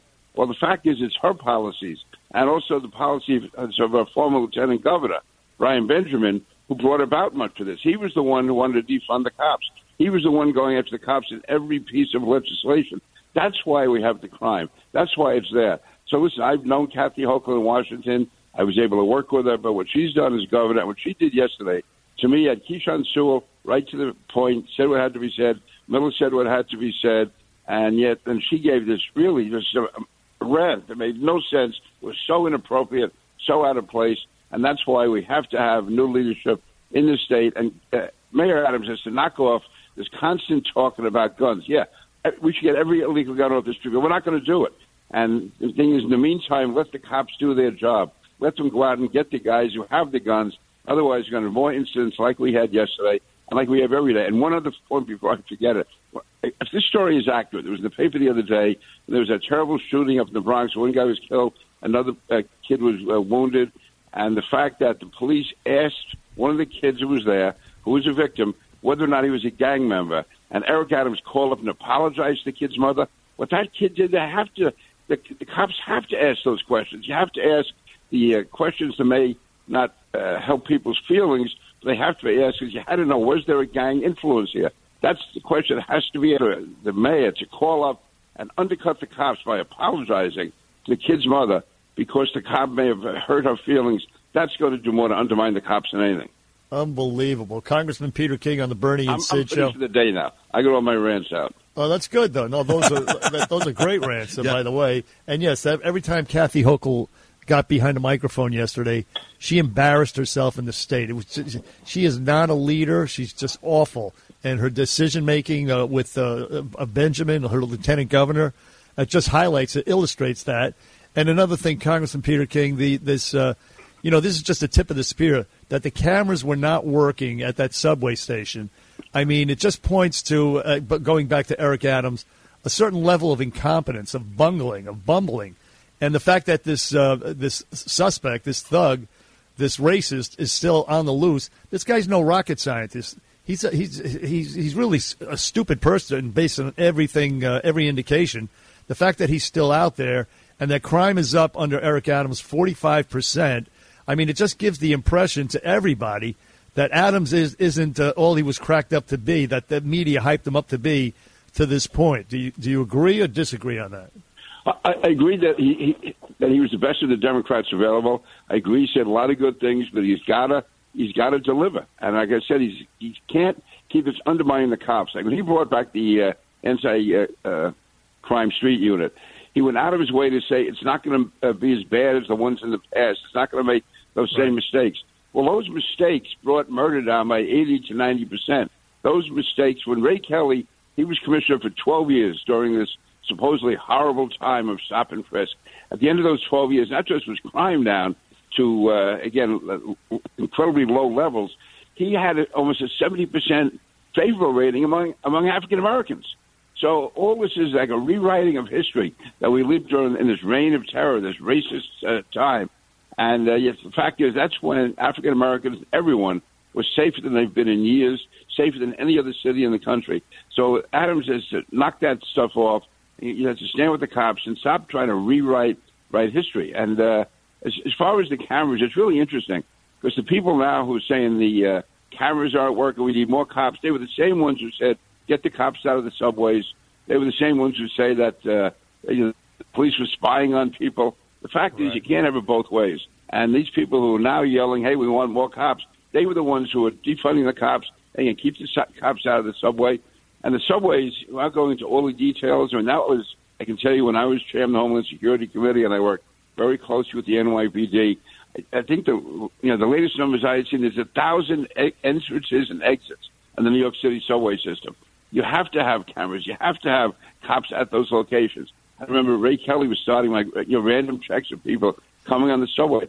It's the only way you can do it. You have to have police there to do the job, and if the cops' hands are going to be tied, like, again, with the counterterrorism units we had, they were in the communities. They were in the communities where there are large numbers of Muslims, because that's where Muslim terrorists are going to come from. Just like if you're looking for black terrorists, you go to Harlem. If you're looking for Irish gang leaders, you go to the west side of Manhattan with the Westies. I mean, that was just common sense, and yet all that was undone. You had civil liberties people in the courts trying to block it. You had the New York Times, all these phony liberal progressives stopping it. So now, unfortunately, it's good, innocent people who have to pay the price for this really criminal negligence. I had to convince my son. It took 10 minutes. We take the ferry home a couple days a week, and I picked him up at his school, Peter and Bernard, on the Upper West Side. Gaby, he was terrified to take the subway because they told him in school what happened, and a lot of parents were picking up their kids early yesterday. And I had to stand outside and convince him for 10 to 15 minutes he'll be safe taking the subway with me. It was actually kind of sad, but you know, one thing about Rudy Giuliani, I know you listen to the show every day, Peter, and I know you listened earlier this hour when his son was on the show. And here we are, all three of us, being very critical of Kathy Hochul, and deservedly so. Clearly, this is not the job for her. She needs to lose. Have you made up your mind yet, whether it's a Lee Zeldin or Rob Astorino? Andrew Giuliani was just very impressive about 40 minutes ago. Have you made up your mind yet? Yeah, I've endorsed Lee Zeldin, but you'll never hear me say a bad word about Andrew Giuliani or Robert Astorino. I mean, Andrew Giuliani, if I were advising him politically, I probably would have said start out at a somewhat lower position. But he's a talent. When he spoke at the state convention back in, I guess it was March now, late February, early March, he was the best speaker there by far. Now, he didn't get many votes because, again, commitments were made to Lee, and then, of course, Rob has strong support coming from places like Westchester. But as far as a raw talent, I don't want to offend Rudy, but Andrew's really the star of that family when it comes to being a guy on stage. I mean, he was terrific. True. And on your show today, he said all the right things, and the thing is, not only is he saying it, he will carry it out if he's the governor. I'm supporting Lee. I think Lee will do an excellent job, but there's really a rising talent in the Republican Party is Andrew Giuliani. No doubt. Former Congressman Peter King on the Bernie and Sid show. You mentioned, Congressman, that you were the chairman of the Homeland Security Committee for many, many years. You did that job ably, protected America. But I want to ask you about the FBI, and you would have some insight into this. How far the FBI has fallen, becoming really a political arm of the Democrat Party. We saw that in the Trump-Russia collusion. But this guy, according to reports, this Frank James, was on their radar, as I think you alluded to a little earlier. But the FBI, too busy out there framing people for crimes, like the Governor Whitmer kidnapping, the January 6th thing, pandering to these, sending 30 agents to investigate the NASCAR news hoax. Completely unnecessary. And so they let this guy slip through the cracks. I mean, I think this could have been prevented if we had a better FBI. What say you? I would say two things. One, there's no doubt it became politicized under Comey. And I was fooled by Comey for a couple of years. But he was terrible. He and Brennan and Clapper, they were so involved in that whole Russian hoax against President Trump. It was disgrace. There are people like McCabe at the top. Now, you talk about, rank and file FBI agents are great. Almost all the assistant directors here in New York have been great. As you know, George works at Red Apple. He was a great FBI leader. But no, it's become politicized. And as far as the FBI terror list, that's the thing in the past. The NYPD and the FBI would be working together with the Joint Terrorism Task Forces. Ray Kelly would have the cops out in the street. He would have undercover operatives. He would have informers. He would have, again, people working for the NYPD and also assisting the FBI. And that's how you monitor. You would follow these people. You'd watch them. You know what they were doing. And you talk to their friends and their allies, their corrupt friends. And so the cops knew what was happening. All that has been scaled back so much that, I would say the FBI should have done more. But being on that list, it's also up to local enforcement to be worked. And they can't do it. Their hands are tied. And we have to go back to the days when the NYPD was allowed to do and encouraged to do what it does best. That's to stop crime before it starts, to get the bad guys off the street, and just stop the talk about how it's not all guns. Listen, illegal guns, every illegal gun should be confiscated. Every guy using them should get a mandatory prison sentence. But the reality is that's not going to happen. No. The idea is you got to get the cops out there to get the guys off the street who use the guns. That's what has to be done. Yep. And as far as terror, it has to be much more. We have to be much more aggressive, and don't be ashamed to be monitoring people that are on those lists. On a lighter note, in the last 30 seconds, Max Scherzer back on the mound for the Mets tonight. How about that, Peter? Yeah, I mean, the Mets pitching has been great. The bullpen blew it on Saturday and Sunday, but overall, the pitching has been great. This guy McGill is terrific. Scherzer, he's a real pitcher. That's the best way to describe it. He does everything. He's got the fastball. He's got the stuff. He's got control. He has eyes that are two different colors. I don't know how he does that. But and the guy's great. He's probably the best player since Sid Rosenberg was playing with the Housewives of New Jersey. Peter King, we'll look for you tonight at Cats at Night on 77 WABC at 5 o'clock. You're the best, Congressman King. We love you. Thank you so much. Okay, Bernie. Thanks, Ed. All right, Peter. Take care. The great Peter King. Every Wednesday right here at 7:40 with Bernie and Sid. That's a nice one there, Bernard, of 3 guests in the first 2 hours. Yes. Curtis Sliwa, Andrew Giuliani, and Peter King. Still a lot more to do. Lydia's back today. Beat Bernie and more news of the day. Bernie and Sid. We'll be right back. We are New York. Bernie and Sid in the morning. Talk Radio 77. WABC.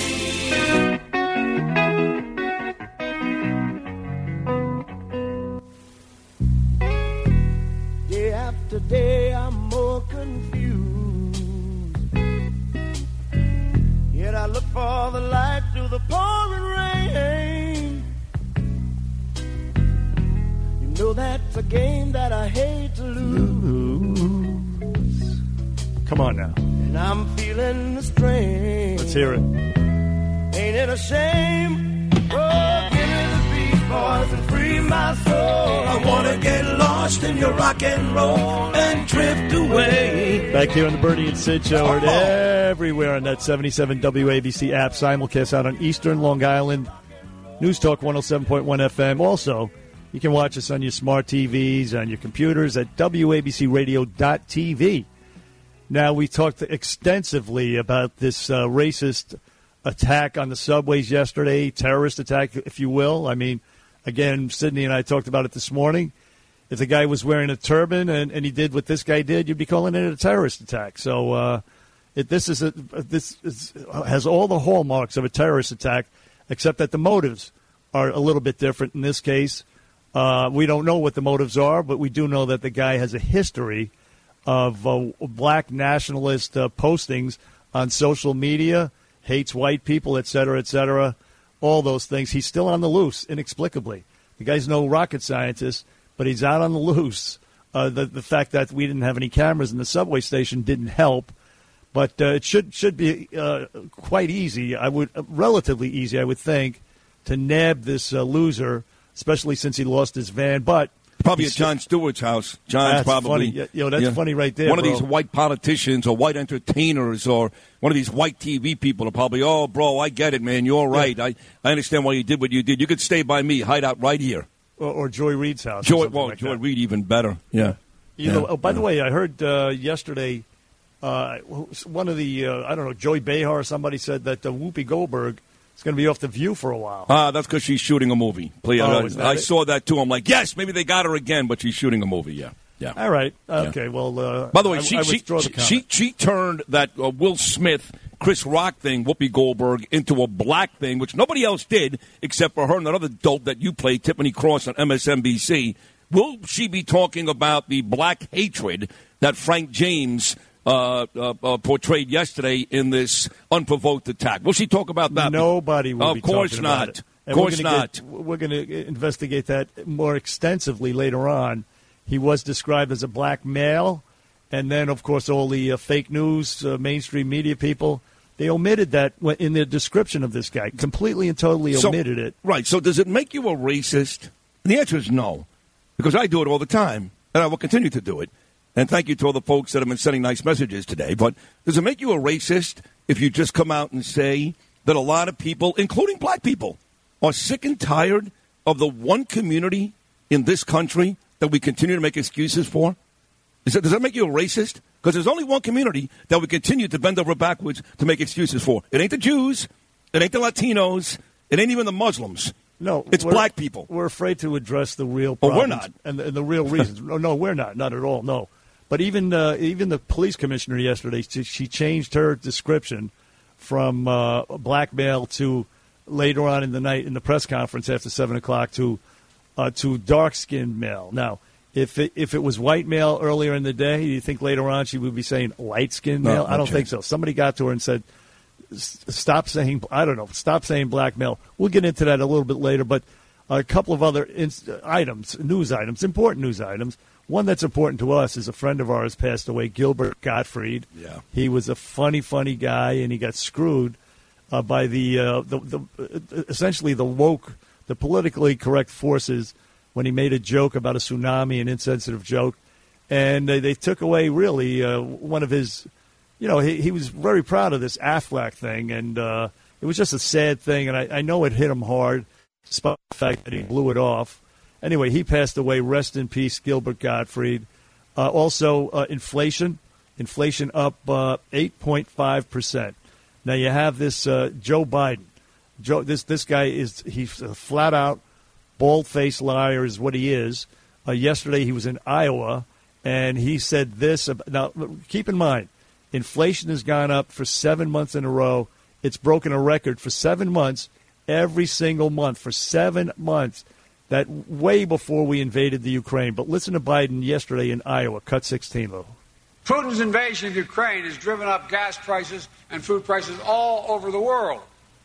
The two largest grain producers in the world, China and Ukraine and Russia, are not doing what they usually do. So everything's going up. We saw today's inflation data. 70% of the increase in prices in March came from Putin's price hike in gasoline. Your family budget, your ability to fill up your tank, none of it should hinge on whether a dictator declares war and commits genocide in half a world away. You believe this? With a straight face, this guy. Putin's price hikes. I mean, continuing with this. And even the liberal fake news is calling this mud out on that stuff.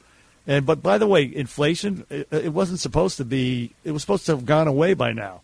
Janet Yellen, the Treasury Secretary, last fall, cut 9, Lou, please. Supply bottlenecks have developed that have caused inflation. I believe that they're transitory. This is something that will settle down. Transitory. Not once, not twice. That's 3 times there. She said it a lot more. Transitory. These people are incompetent.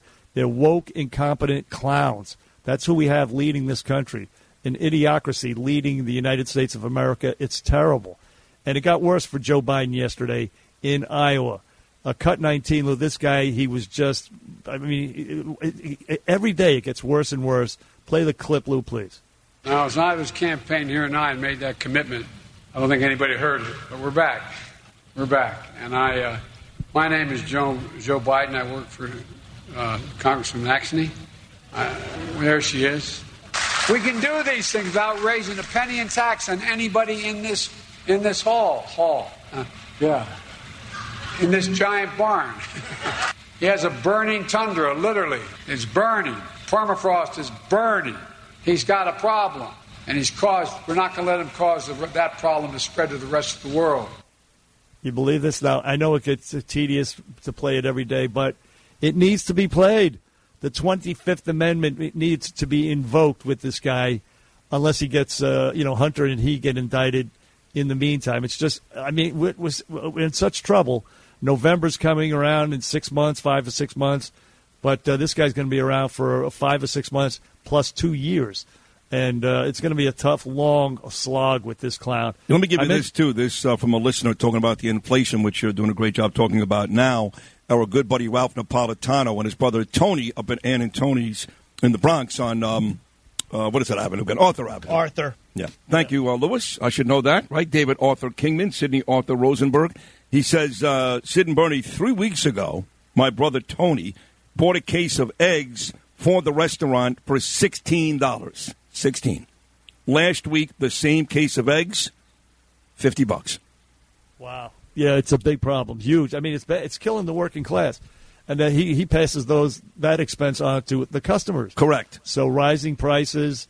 I mean, it's a really, really. Actually, he hasn't. He said that he's not made his entrees more expensive, so he's taken the hit, and eventually places just go out of business.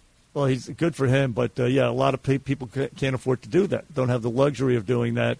But good for Ralph Napolitano for doing what he's doing to try to, help people out. I mean, this is record breaking. I mean, 40 years. When I talk about records, 1981 was the last time when, of course, it was Ronald Reagan was just sworn in 1981, but it was Jimmy Carter's inflation.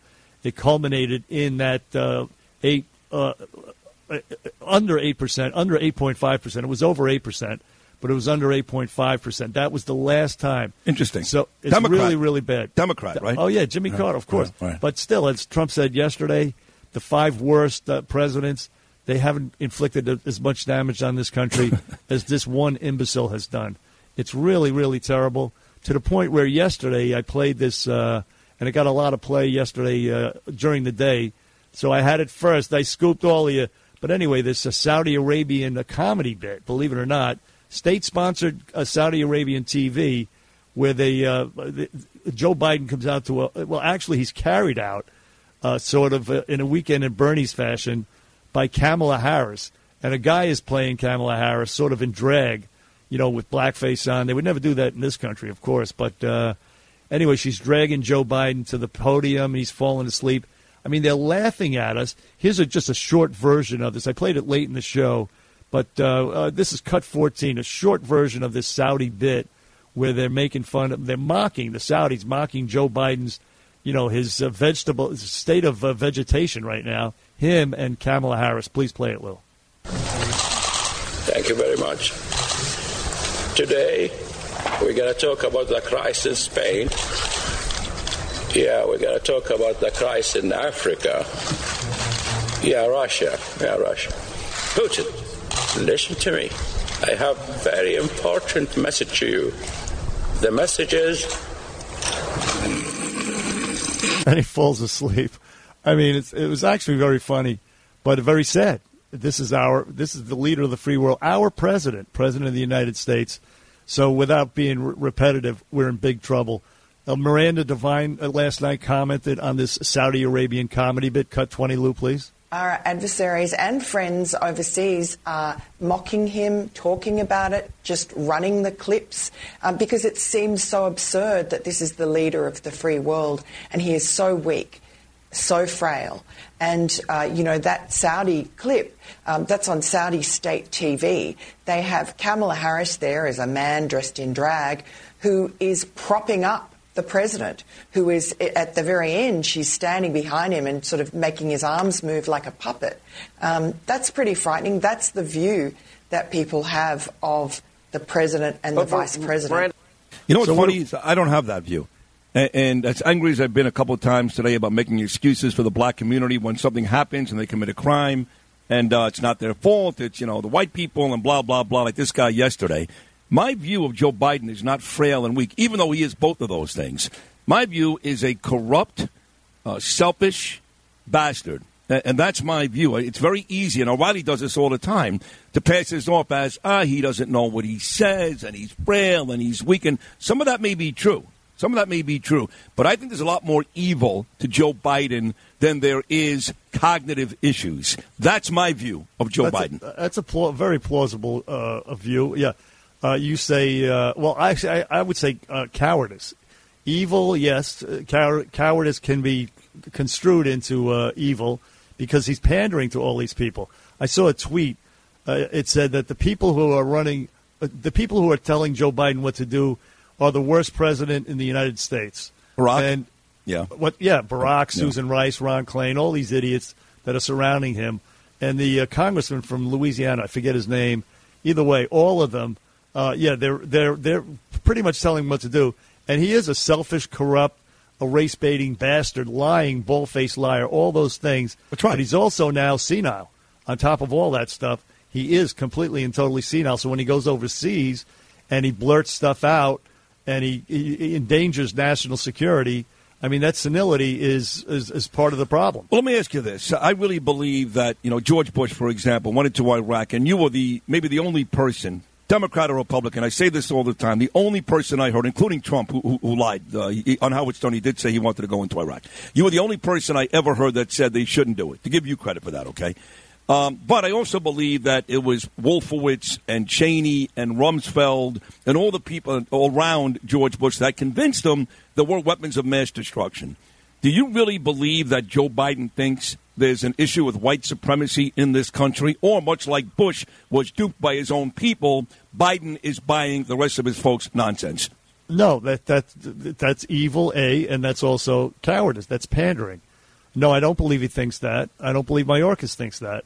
I don't believe any of them believe that. In fact, there's no evidence that that's the case. As a matter of fact, there's so little racism in this country, we have to manufacture hoaxes, and we've seen them one after the other. So your point is well taken. No, he does not believe it. But all of these things, as you point out, can, and I posit, are true. He's evil, corrupt, race-baiting. He's a bastard, and he's also a complete and total vegetable at this point. It's just terrible. Either way, one more thing here. The big story the past few weeks, of course, the grooming, the sexualization of our kids, the Parental Rights Act down in Florida, the liberals, Eric Adams, all these people lying, calling it the Don't Say Gay bill. Nothing like that whatsoever. It's a bunch of perverts and groomers and people who want to change this country by getting into the heads of our kids that are the problem right now. It's very dangerous, but just to show you the passion, now that it's been exposed, and by the way, that may be the silver lining to COVID, is that just listen to this singer, John Rich. Remember this guy from Big and Rich? Sure. Yeah. He was doing a podcast yesterday, and just listen to the anger in his voice. And this is the way I feel, even though my kids are grown up now.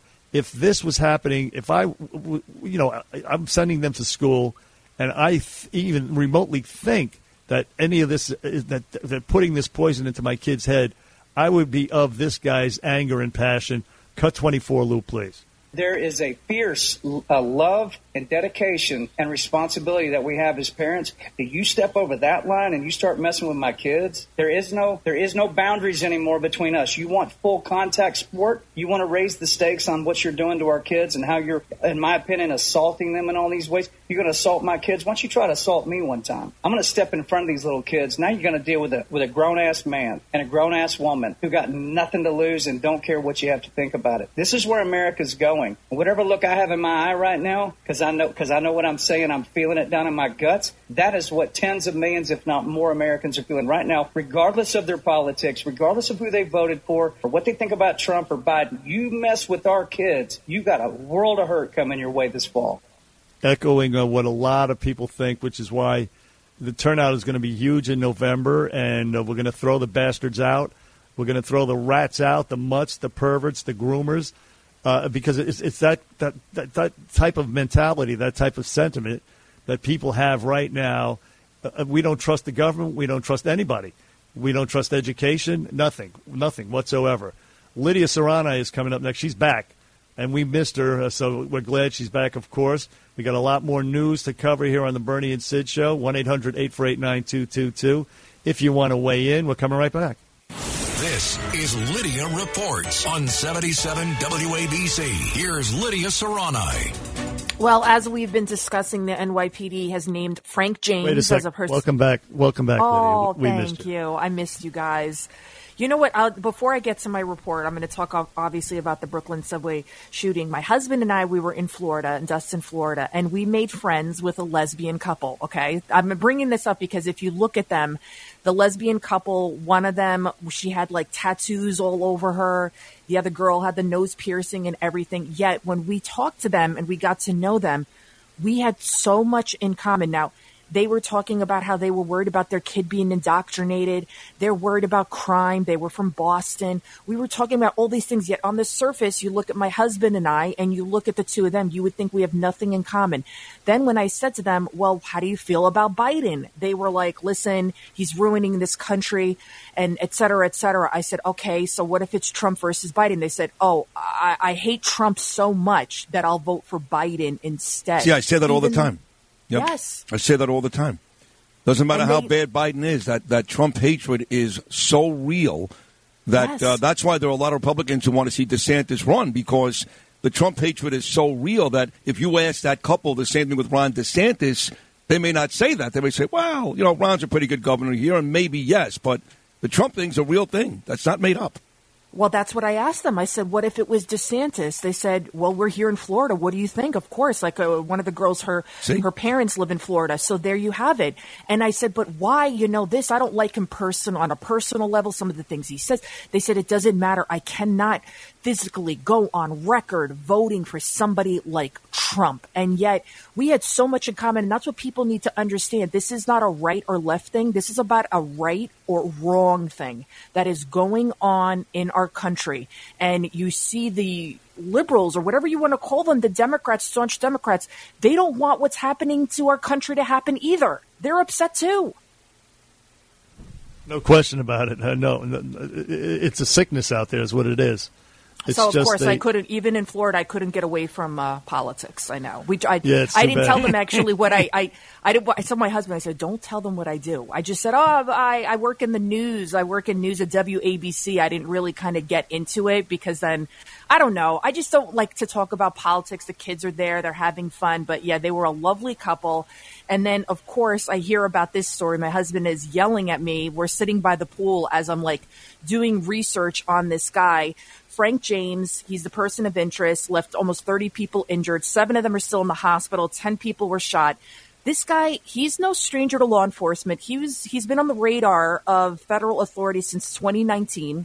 Last night, I did a deep dive on him after coming home from the airport, so I'm exhausted. Found out he's a black nationalist. Means he hates white people, and he thinks they're evil. I went on his social media. I found his social media. It's a different last name that he has there, and it's the same guy because it's the same picture that the police used for the wanted poster. He has several social media posts about Malcolm X, the messenger of Allah, Muhammad Ali, Black Lives Matter, and the Black Liberation Army. At one point, he even compared black people to what happened to Jews during the Holocaust. Here's just a small portion of one of his many political rants. Kill yourself, kill your kids, because they have a future where? On what planet? A future where on what planet they have a future? They have no future here. This is a dead end. It's an experiment brought about by a handful of white men because they were greedy. They wanted wealth and power. They didn't give a about nothing else. And now it's just the point where it's going to finally fail. It's going to it's run its course. And it can do nothing else but self-destruct. This nation was born in violence. It's kept alive by violence or the threat thereof. And it's going to die a violent death. There's nothing going to stop that. Wow. Yep. I also heard him say, I read that he said, blacks and whites shouldn't be on the same earth or something like that. He did say that. Yeah, there's so many just long really videos. racist stuff. And yet, for me, the amazing part of this story is this is nothing new. Black man, I hate white people. They've held us down, blah, blah, blah, the same nonsense. That's nothing new for me. But what I found amazing is he was most critical in his whole piece about a black man, one of his own. Furious with the mayor, Eric Adams, over what he's done with the homeless. So while he was killing white people and has been for years and years on social media, he came down hardest yesterday on a black man, Eric Adams. That's got to tell Eric Adams, man, I must be doing a really bad job when a hateful, murderous black guy goes on a subway and shoots people and is mad at me. Well, I think this guy killed himself. That's why I think we're going to have a hard time finding him. I was so dead tired, but he has got all these rants. He has his own YouTube channel. It calls himself like a prophet. And one of his posts was about his belief that Christianity has been a tool used to enslave Christians. So this guy is just completely whacked out. And can somebody explain to me, I heard you mention this before, Bernie, why is he not being considered a terrorist? I know they haven't completely ruled it out, but clearly this guy sounds like the Waukesha guy. Why are they so quick? Is it because he's black? Does he have to be Muslim? Yes. Does he have to be white? Does he have to be a Trump supporter?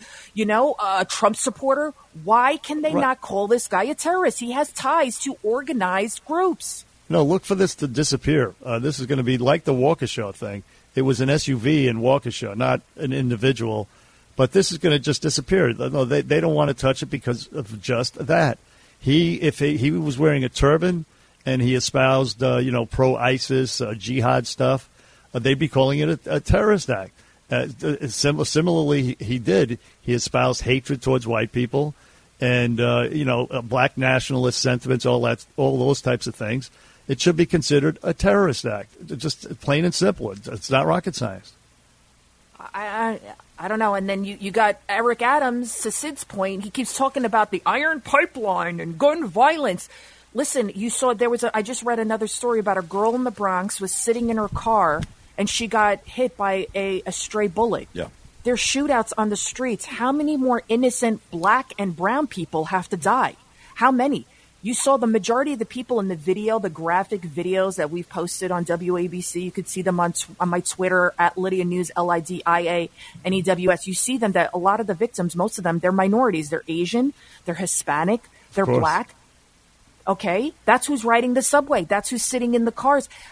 Why do they care more about the black and brown shooters and killers and robbers than they do about the black and brown victims? Well, they're sick in the head. That's the simple, short answer. They're sick, they're cowards, and they have an agenda. That's clearly what it is. But, Lydia, it's great to have you back. Great report. Did you guys miss me? Did you guys miss me? Yes, as I said at the beginning of the cast, yes, we missed you eminently. No, I missed and you you'll be too. on tonight. Yes, we missed you both very dearly, yes. But, of course, I sent Sid an article about Lizzo. Did you see that? I did see that. Followed, of course, by a very nice picture of you in a bikini on the beach in Florida. No, Thank you for that. Right. Yeah, right. Now Danielle's going to come at my husband, too. Yeah, right. I never do that. No, Danielle will be fine, but your husband gets nuts. I sent you a picture of Lizzo in the bikini. Oh, okay. So, Lydia, you let's. Think I look like Lizzo? Lizzo's morbidly obese.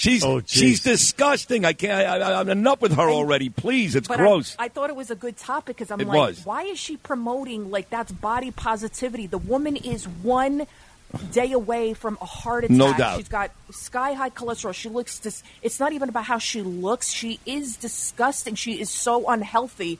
And yet you see E! and all these programs. There's even a show where she's going to have like the fattest break dancer. So anyway, I sent that to you. She's a walking comorbidity. It was funny. That was funny what you sent, but that's how we are today. We make excuses for everybody. Everybody's offended. Everybody gets upset. And you know what? I'm going to say it flat out. Lizzo, you're fat. And that's the bottom line. Thank you. Okay, now we're in trouble. So listen, Lydia will be on Cats at Night tonight at 5 o'clock. And she'll be back. Professor Dershowitz. Wait, no, not Professor Dershowitz. Today's Wednesday. I don't know who we're going to have. You never know who's going to be on Cats at Night. That's true. 5 o'clock. John Katzma, Common Sense Titties. Because the guy, he used to be a Democrat. And now he's not even about Democrats. He's a common sense individual. No doubt about it. Lydia, thank you so much. Talk Radio 77 WABC.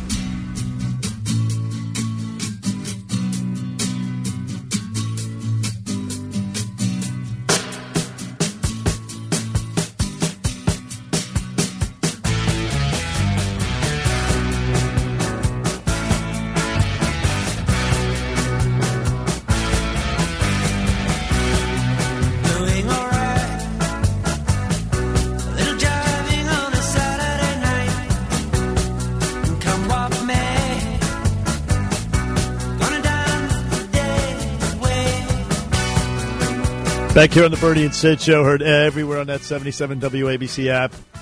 Also, you can listen to us out east on News Talk 107.1 FM. And if you want to watch, tune in on your smart TVs, on your computers. It's WABCRadio.tv on this happy hump day, April 13th. And it is a happy hump day. It's the middle of spring. The weather is nice. It's warmer than it should be.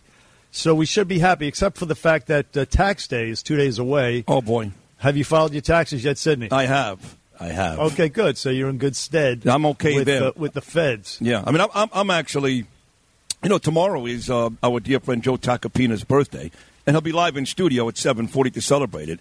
But I'm now 6 days away, Bernie. You mentioned that today's April the 13th. I'm 6 days away from celebrating my 55th birthday. In fact, my birthday, as you know, is on the same day as my mom's. That was my mom's birthday present for my father 55 years ago, me. And for some reason, I don't care about age. I think it's stupid. I always fight with Danielle. She brings up age, and please. She has her own reasons, which I should be more sensitive towards in Danielle's defense. But for most people, when they talk about age, I find it to be so ridiculous. If you look good, you feel good, who cares? But 55 is the first time in my life I'm a little freaked out, which is not my nature, as you know, Bernie. I'm never neurotic about anything. Well, you just essentially contradicted yourself. Of course, that's what I do all the time. Sure, right. That's what makes me great because I do it and then I admit it. But to your earlier point, that's true. You do admit it. You're an open book. But yes, it is just a mindset, is what it is.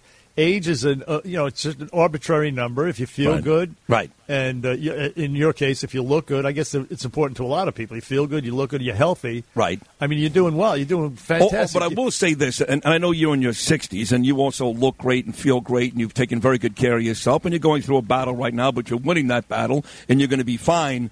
The facts are the facts. Hit my 50s, all of a sudden I can't read a paper. I can't see a damn thing. I had to get hearing aids in my 50s. I mean, thank God my penis is at its very best. But there's some things that do go, Bernie. They do go. Oh, yes, I'm well aware. I mean, I started with the glasses over 10 years ago, and I was shocked because all my life I had way better than 20/20 vision, and I always used to brag, I can see that thing. And now I'm wearing reading glasses. I'm wearing glasses for distance. You wear like 4 pairs of glasses. I know. I wear glasses for a book, glasses for the computer screen, different numbers, and I get. By the way, I'm reduced to, or I still buy from the drugstores the cheap reading glasses. For $15 a pop. Yeah. I have never gone to an eye doctor or anything like that. It's all self-eye medical care, I guess I can describe it as. Right. But it is stupid. But things do go. But you have to have a perspective about it. How many people do you know who have never made it to their 50s? You say that. It's amazing how many times you'll say something, and you and I don't discuss these things the night before, but I was just talking last night about my 3 friends, Danielle, Alberto, and Antonio. in their 50s, Alberto and Danielle, Antonio 16 years old, that you remember were tragically killed in a car crash just 2 months ago. That was the worst funeral I've ever been to. And they're gone. Or Officer Rivera, or Officer Mora, for that matter, in their 20s, that showed up to do their job and got murdered that day. So you're right. You know, when you put it in its proper perspective, you go, oh, my God, I'm one of the lucky ones. But we can't help but put ourselves, we matter right then and there. And we seem to forget for a couple of seconds how lucky we are. We all do that. But when you take a second and look at what you're talking about, we're all very, very lucky. Very, very lucky. And speaking of luck, Sydney, yesterday, at about right this time, this mutt, he was on the subway. He got on the subway, I think 11 stops away from the 36th Street stop. But either way, we were lucky that his gun jammed, and he had to drop it and go to Plan B or whatever the hell he was doing. But we were very, very lucky. Nobody was killed.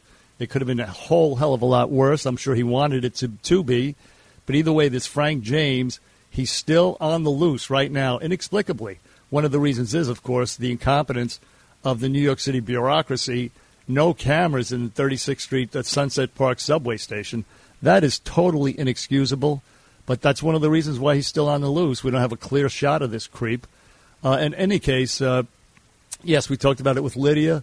He is a black male with black nationalist history, ties. He was a Black Lives Matter, Allah, all this stuff. He got a major social media presence. The FBI had him on their radar till 2019. They're too busy framing people to kidnap governors, to usher them into the Capitol building for political purposes, sending 35 agents to investigate the NASCAR news hoax, that they let this guy go, just like they did with the Tsarnaev brothers, the FBI. These fools, these incompetent, bungling idiots, and I'm not talking about the rank and file. I'm talking about the new FBI, the political arm of the Democrat Party that went after and tried to overturn or actually usurp an election in October of 2016. And again, in 2020 with the Hunter laptop, they were part and parcel of that as well. But either way, the guy's a black male. Keechant Sewell, she's the commissioner of the NYPD. Early in the day, she described this individual, this suspect, this way. Play cut one, Lou, please.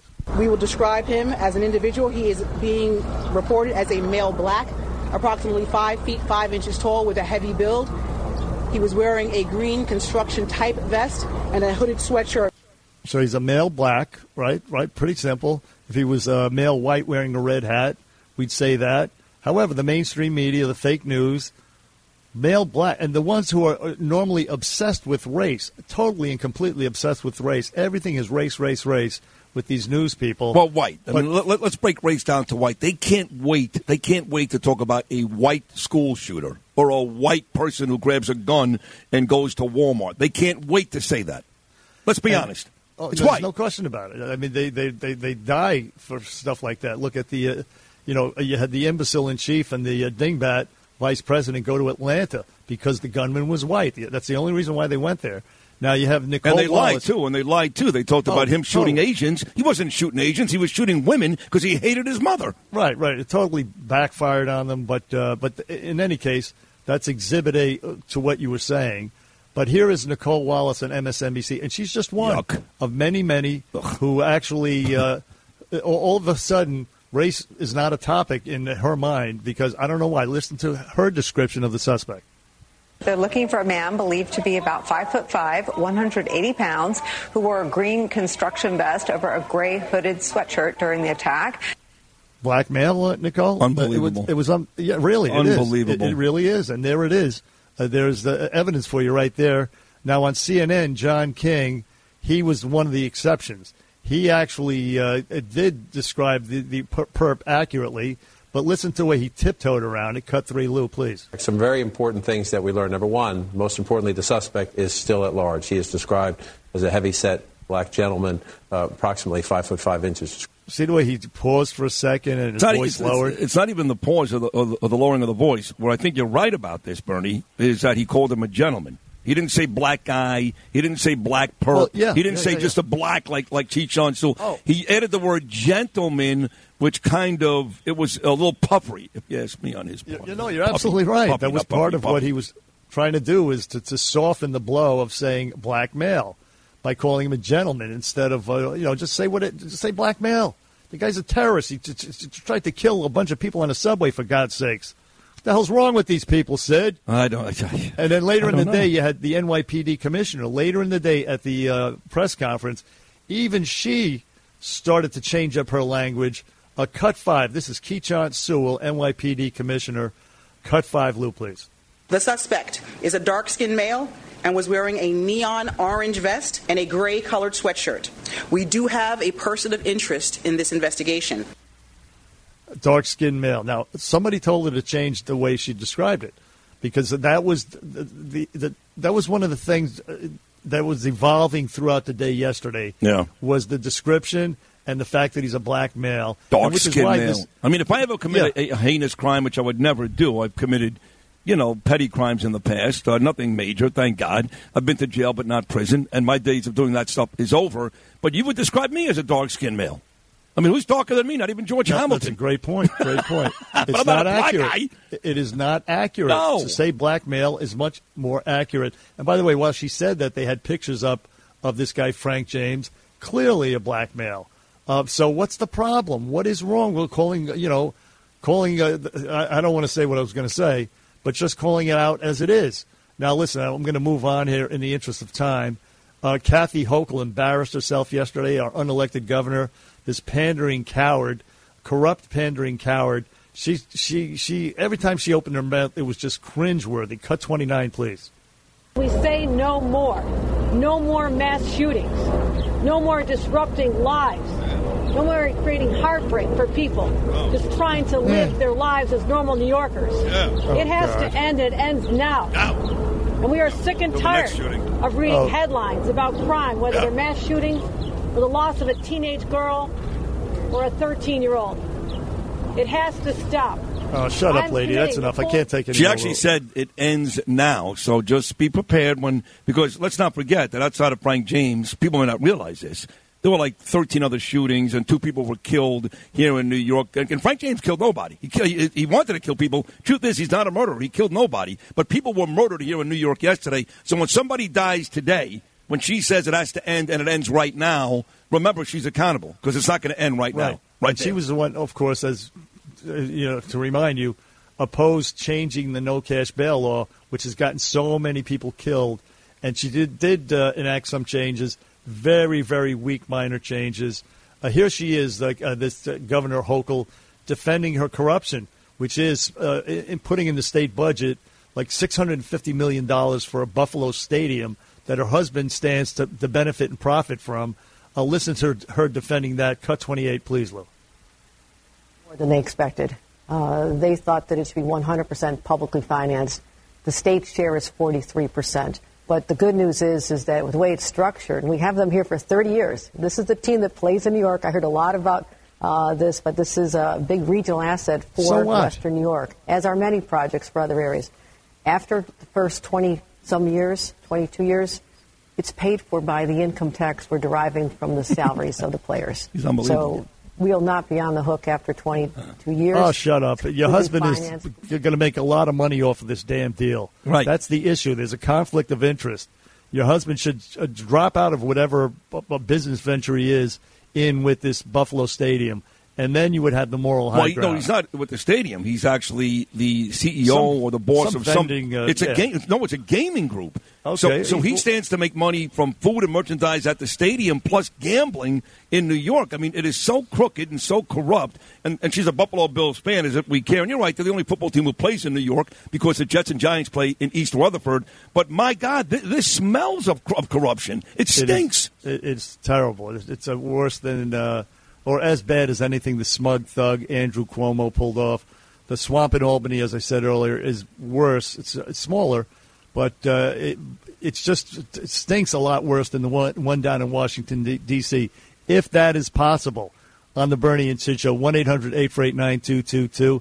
If you want to weigh in, we haven't spoken to anybody today. Any of the listeners on the Bernie and Sid Show, we have a lot more to come. Keep it where it is, please. Talk Radio 77 WABC.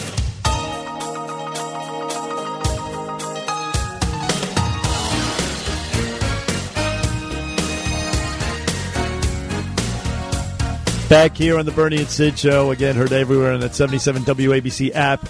Another hour of the Bernie and Sid Show to come. A lot there, ladies and gentlemen. A lot more news, of course, local, national. And stick around. Ted Cruz was involved in something that, I don't know if it's going to make you laugh, it's going to make you sick, but you're going to want to hear it. Ted Cruz at Yale University entertaining a very indelicate question. We'll get to that. We'll get to much more on this, the subway shooter, bomber, whatever the hell you want to call him, but racist, terrorist. All of that on the Bernie and Sid Show and more if you keep it where it is.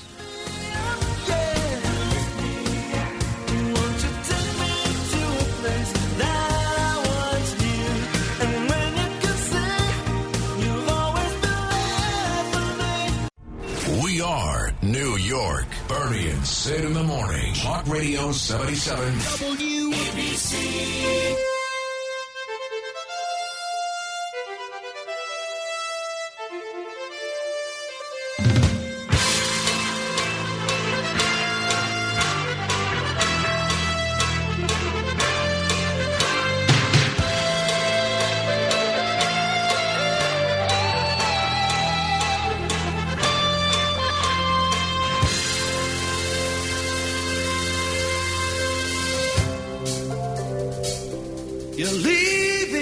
Eric Adams is on Fox News after a stay on MSNBC. He's unbelievable. But if you're watching Fox News moments ago, before Eric Adams came on, they were saying that the manhunt continues for the New York City subway shooter. That may be incorrect because now we've got a ton of unconfirmed reports. And I just tried to call Curtis Sliwa about 10 times. It rang twice. Then it went straight to his voicemail.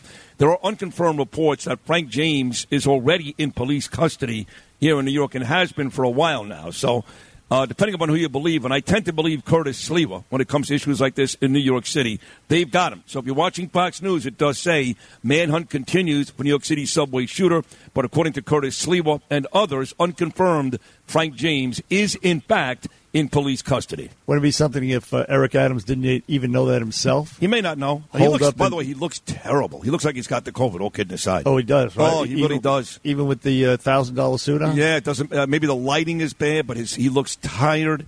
He looks sick, I'm being honest. I'm looking at him right now. Yeah, you're right. Right? Doesn't he, Bert? Yeah, he doesn't look good. Does not look good. Despite what he says, raspy voice. You know what?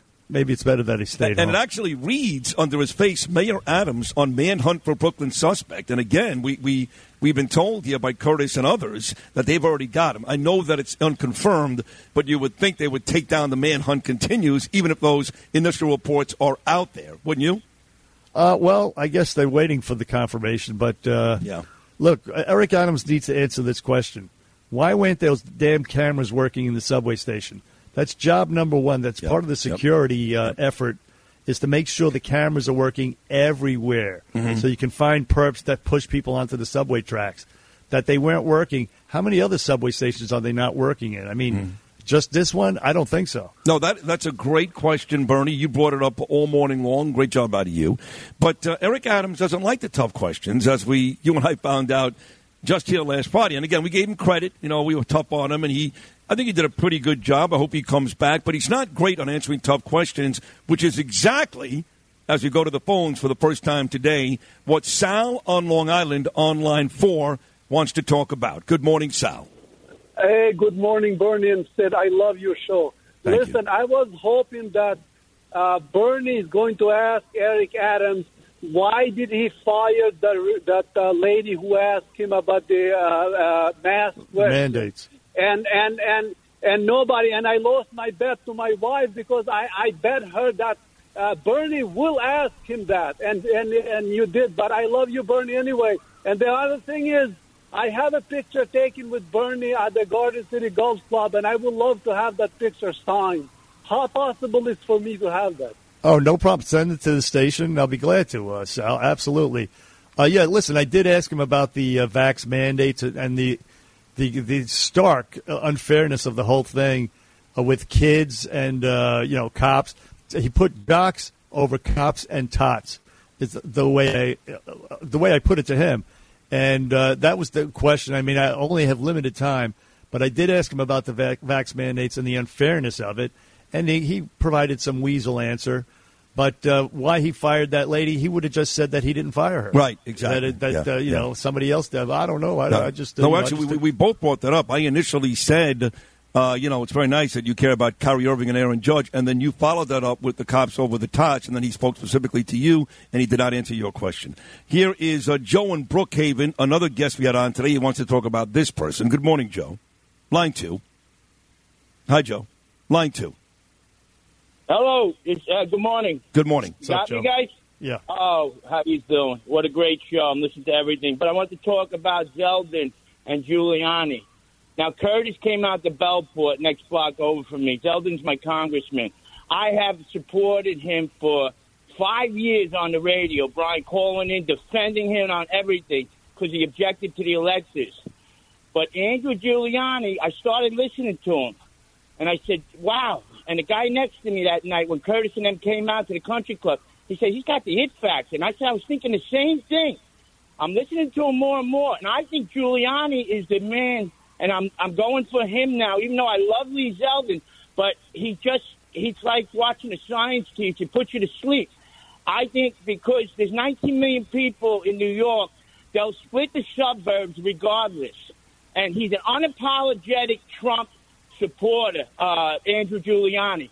And that's going to win it, believe it or not. I don't care how many haters you think there's out there. Well, hold on a second. If you're talking about Trump support, Zeldin is getting Trump support more than Andrew. In fact, both of those guys went to Mar-a-Lago 2 Fridays ago on the same day. I don't know if you know that. And Trump was all about Lee Zeldin. So if you're going to place your vote on Donald Trump, Lee Zeldin is a guy that Donald Trump always says nice things about. So, but the rest of the stuff, I agree with you. You know, look, I've been in Lee Zeldin's camp from day one. Never Astorino, never Giuliani. And every time Andrew comes on, I say to myself, whoa, I love Lee. Not that I've got the wrong guy, but maybe I don't have the right guy, if that makes sense. Every time he comes on, he blows me away. Yes, but Sid, he's running from Trump. He won't even mention his name. He turned coward, even though he objected on January 6th to the fraudulent electors. And I said I'd walk through fire for him. He's trying to play it safe. And He's running from, he won't even mention his name. He's running from him. Now, Giuliani's going to get the city vote, which he needs. He's already going to be up a ton of votes right from the get-go. I'm telling you, I am unequivocally Zeldin, #1 defender the last 5 years. And I got the tapes to prove it. Giuliani is going to win this. Well, listen, that's fine, but I don't know what you're saying, running away. There's been a public battle that was in the New York Post 2 weeks ago about the endorsement. He's saying publicly Zeldin will not say nice things about Trump. That's not true. I'm telling you, it's not true.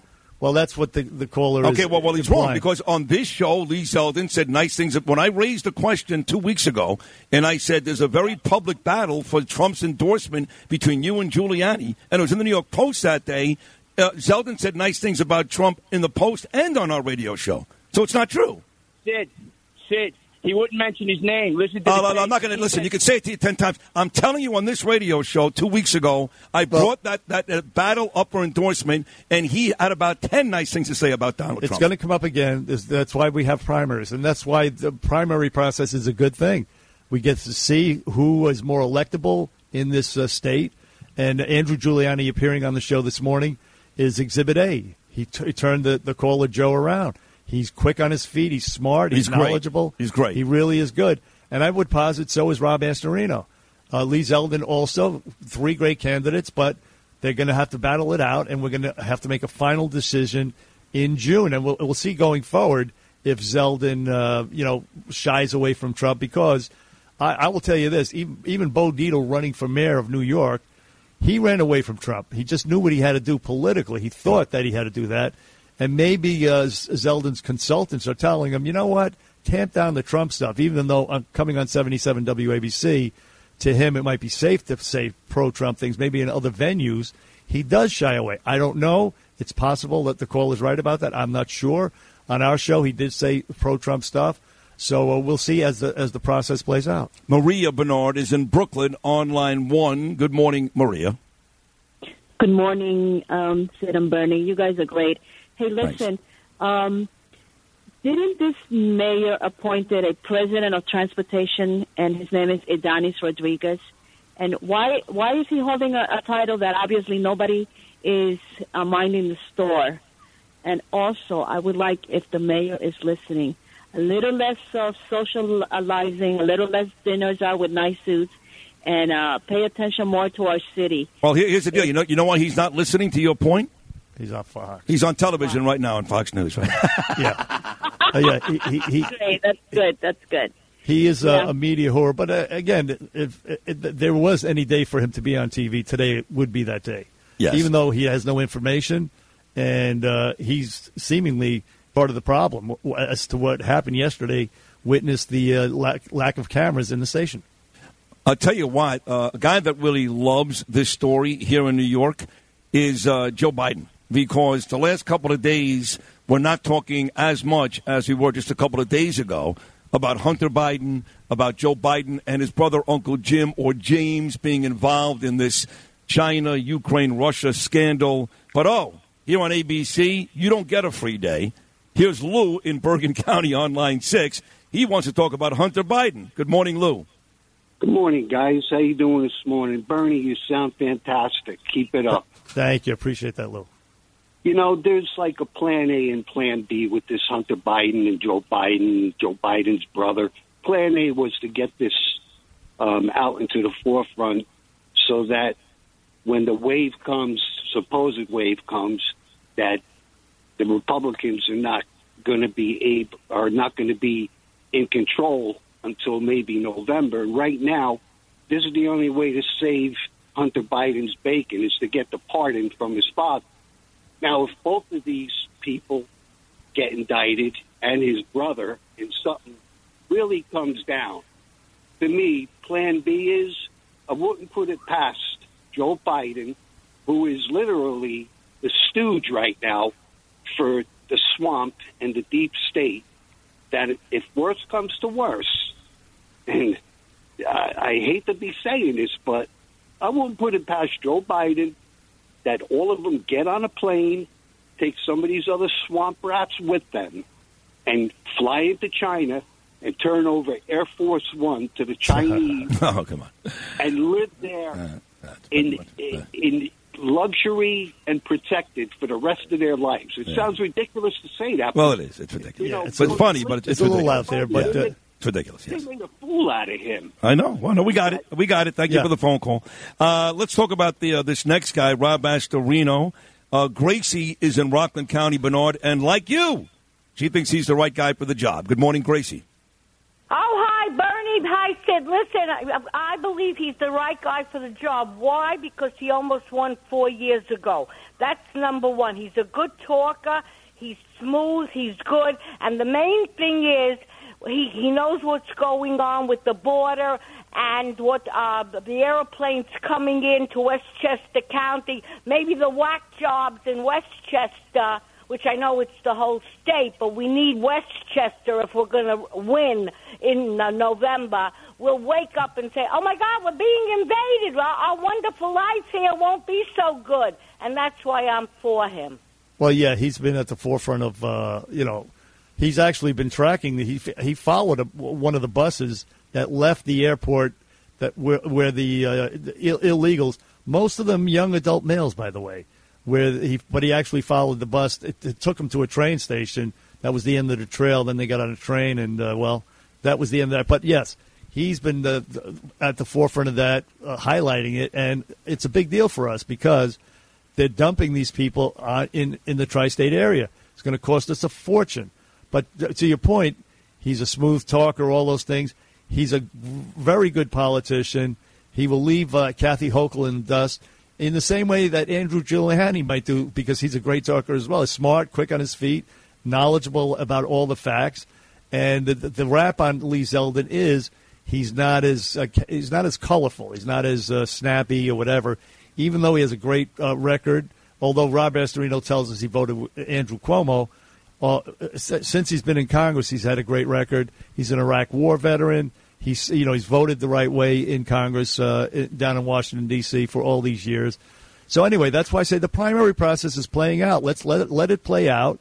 We can make our early preliminary picks right now, but ultimately it will be in June that matters. All right, but we got a full line of calls here. Everything from Giuliani has a ton of charisma, normalization of black, Zeldin voting with Cuomo, all these things. But we do need a contestant for Beat Bernie coming up at 9:40. 1-800-848-WABC, 1-800-848-9222. Your chance at cash and some cool prizes. We'll take a quick break. More of your phone calls. Beat Bernie, all that's still to come on this Hump Day edition of Bernie and Sid. Talk Radio 77 WABC. Director of Public Relations.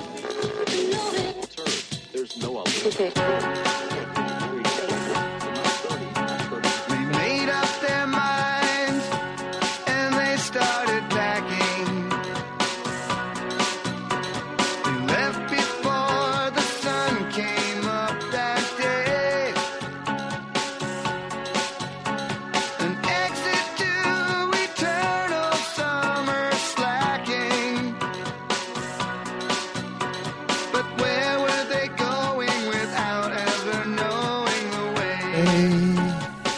Sing it, Cat. I forgot the words.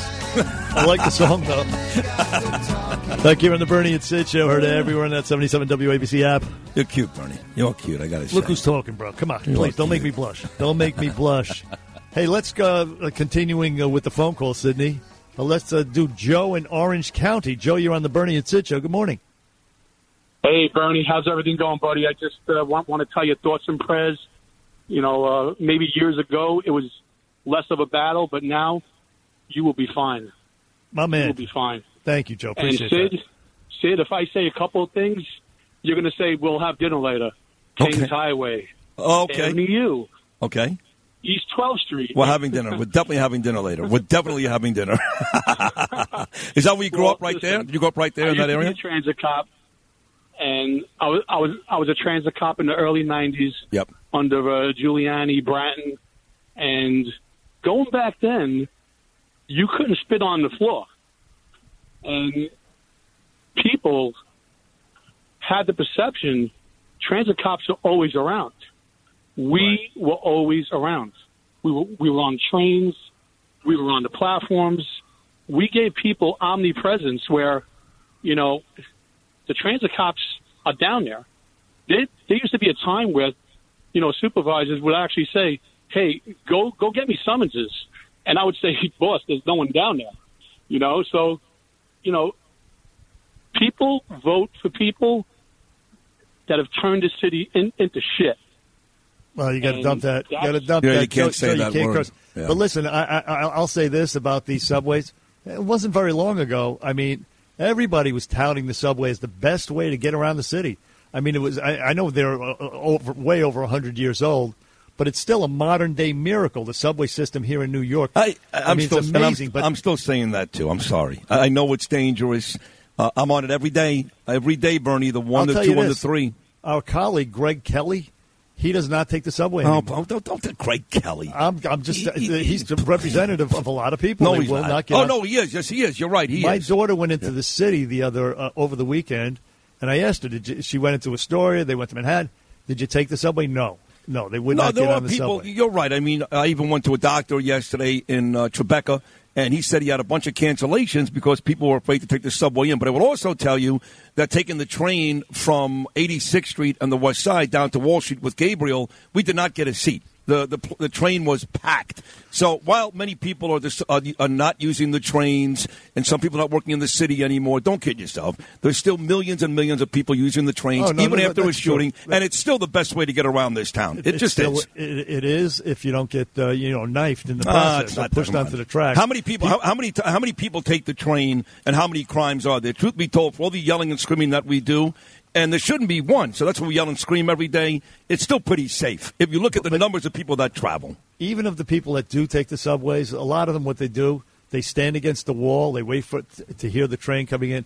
And then once it gets in, then they make a mad dash for that's true. That's actually true. And plus, the Lyft and Uber, they've been experiencing a rise in people calling them, For example, yesterday they experienced a price surge because after the subway, the attack at 36th Street and Sunset Park, there was this mad surge for Lyft and Uber cars. People said, I'm not going down there. Maybe. And they had to suspend it. The prices went sky high. Of course, and they're sky high to begin with. I mean, I don't know this mad surge. Who could afford to take Lyft and Uber? I can't.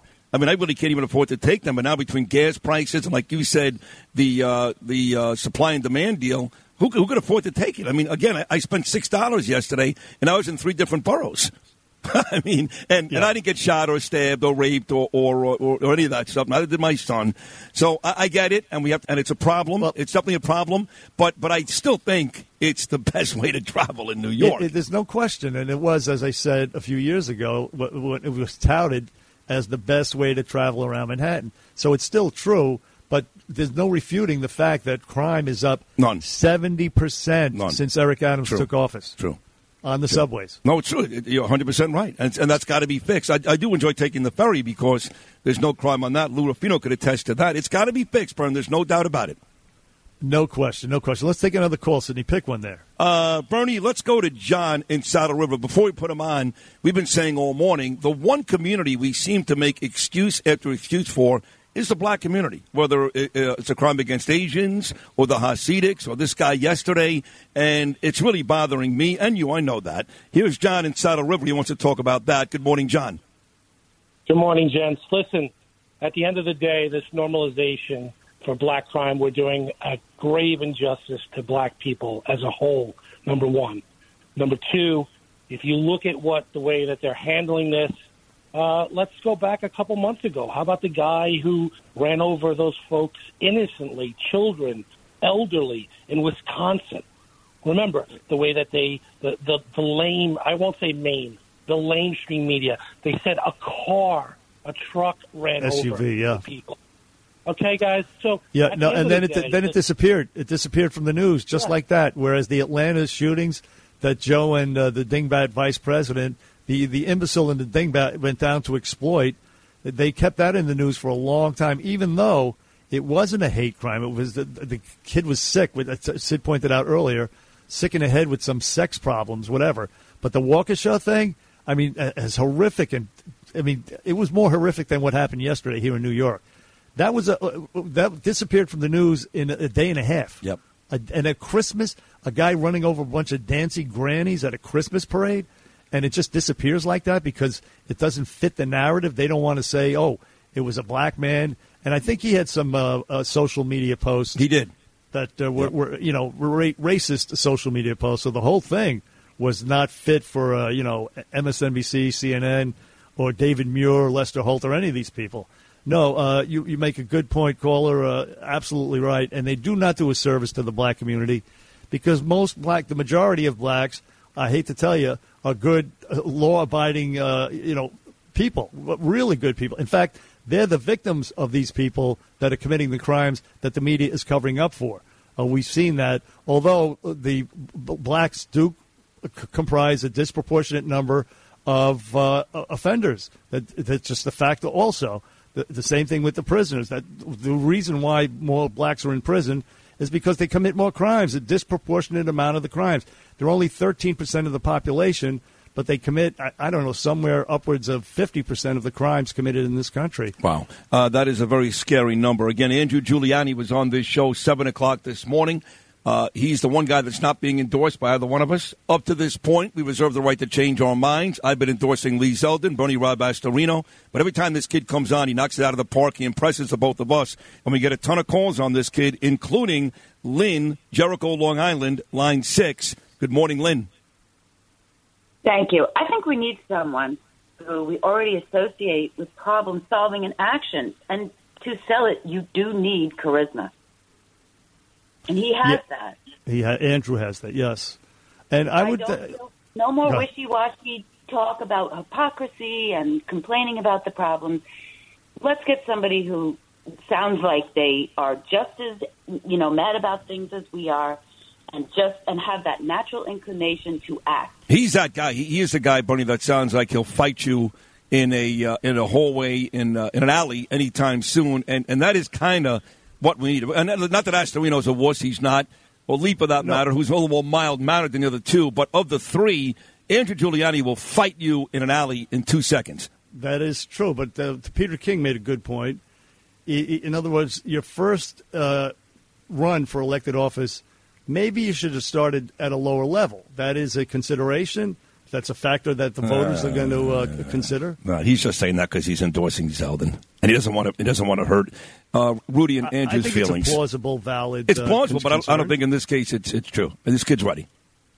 No, I agree that he's ready, but the voters might say, "Hey, listen, slow down there, Carrot Top. Right? Let's how about the state assembly first, and then work your way up gradually. Right. Sort of like Lee Zeldin did. He was an assembly person.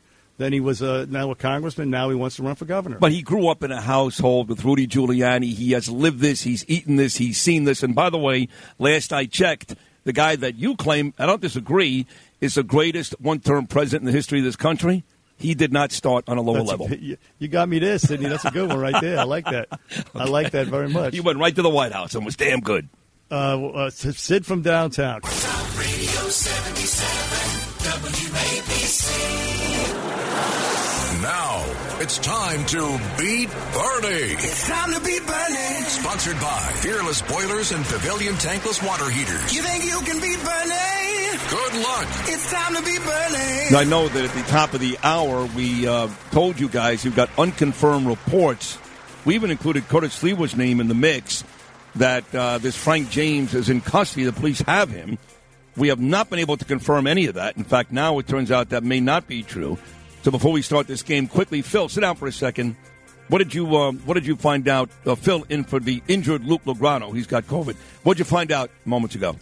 I see a bunch of reports on Twitter from credentialed reporters in New York City that said Frank James is not in custody, despite what some sources are saying. All right, so we've got that. Thank you for that, Phil. Excellent investigative work out of you.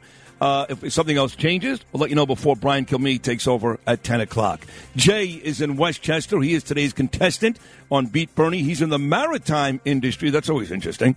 Jay, good morning. How are you, pal? Good morning. I'm good. How are you? Good. Now, what do you do in the maritime industry?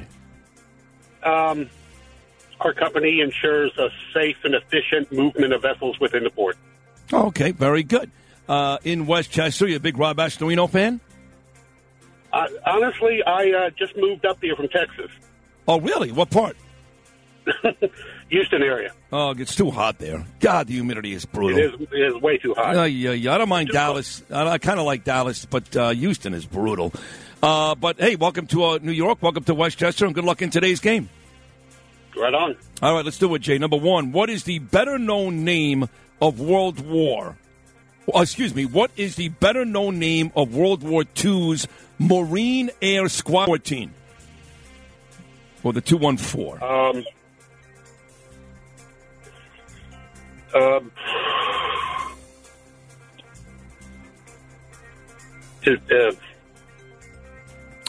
No, all right. That would be. I actually lost on that's that okay. one. That would be the Black Sheep Squadron. Sheep.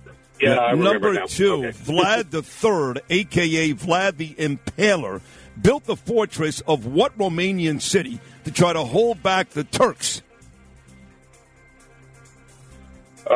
Is it Bucharest? Yes, very good. Athos, Porthos, and a cologne I used to wear, Aramis, make up what trio? I used to wear that cologne. My brother-in-law Albert loves it. It's one of my dad. Okay, I believe you. Athos, Porthos, and Aramis. Oh, come on. You know this. What? Can you repeat Athos? Athos, Porthos, and Aramis make up what famous trio? How many famous trios do you know? Oh, you got to move on. It's the three Musketeers, right? Three Musketeers. Yeah. What? Not known that. That's okay. What former Democratic presidential hopeful said in his 1984 keynote speech at the Democratic National Convention, quote, "Our flag is red, white, and blue, but our nation is a rainbow"? 84, Walter Mondale? No. Wrong, you two-legged bag of anthrax, you'll be Jesus. I'll give you a hint. He also referred to New York City at one point as Jaime Town. Oh, okay. The Reverend Jesse Jackson. And finally, Jesse Jackson. Yeah, if someone was a bibliophile, what would they collect? Books. Yes. All right. Not a bad job, Jay. You got 2 right. Putting a little pressure on the man, Bernard, today. Although Bernie never, ever feels the pressure and wins almost every single day. And he's going to win again today. I guarantee you that. Bernie, 3 right and you win. How about that, brother? Now, because of what you said, you're putting pressure on me. That's true, but you'll be fine. Here's number 1. What is the better-known name of World War II's Marine Air Squadron 214? 214. The 214, the Marine Squadron would be the Flying Tigers? Wrong, you two-legged bag of anthrax should be Jesus.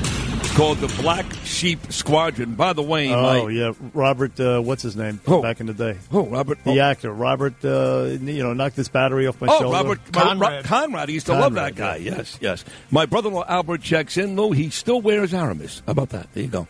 The great Al Baker. That's what I smell in the bathroom? Cool. No, I changed. I wear Tom Ford now. I wear Tom Ford. Oh, yeah, that was the other one last week, right? Right. Okay. What you smell in the bathroom is Justin Ellick's duty. Yeah, well, that could be Aramis. It smells like bruises. Like Aramis. Number 2, Vlad III, Bernard, a.k.a. Vlad the Impaler, built the fortress of what Romanian city to try to hold back the Turks? That would be Bucharest. Very good. Bernie, Athos, Porthos, and Aramis make up what famous trio? Well, it's funny. I was going to ask you if you guys knew where the origin of Aramis, and it is the Three Musketeers. Right. No, that's why I brought it up when I asked the contestant, Pat. So you're there already at 2. By the way, a great read, folks, ladies and gentlemen. Even today, still stands the test of time. It's funny. What about the movie with Steve Martin and Martin Short? It's probably funny enough, but the book by Alexander Dumas, terrific. I agree. One of these next 2 when you win. I actually did read that. I believe it or not. Oh, really? Yeah, well, I mean, the monarch knows, whatever. One of the next 2, and you win the game.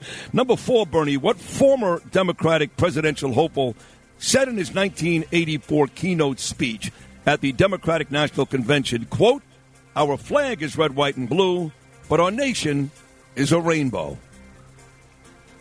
I would... You want a hint? I gave... I'll take the hint if you gave the caller. The hint I gave the caller, he still didn't get it right, is this guy also referred to New York one time as Hymietown. Oh, Jesse Jackson. Right. Were you going there anyway, honestly?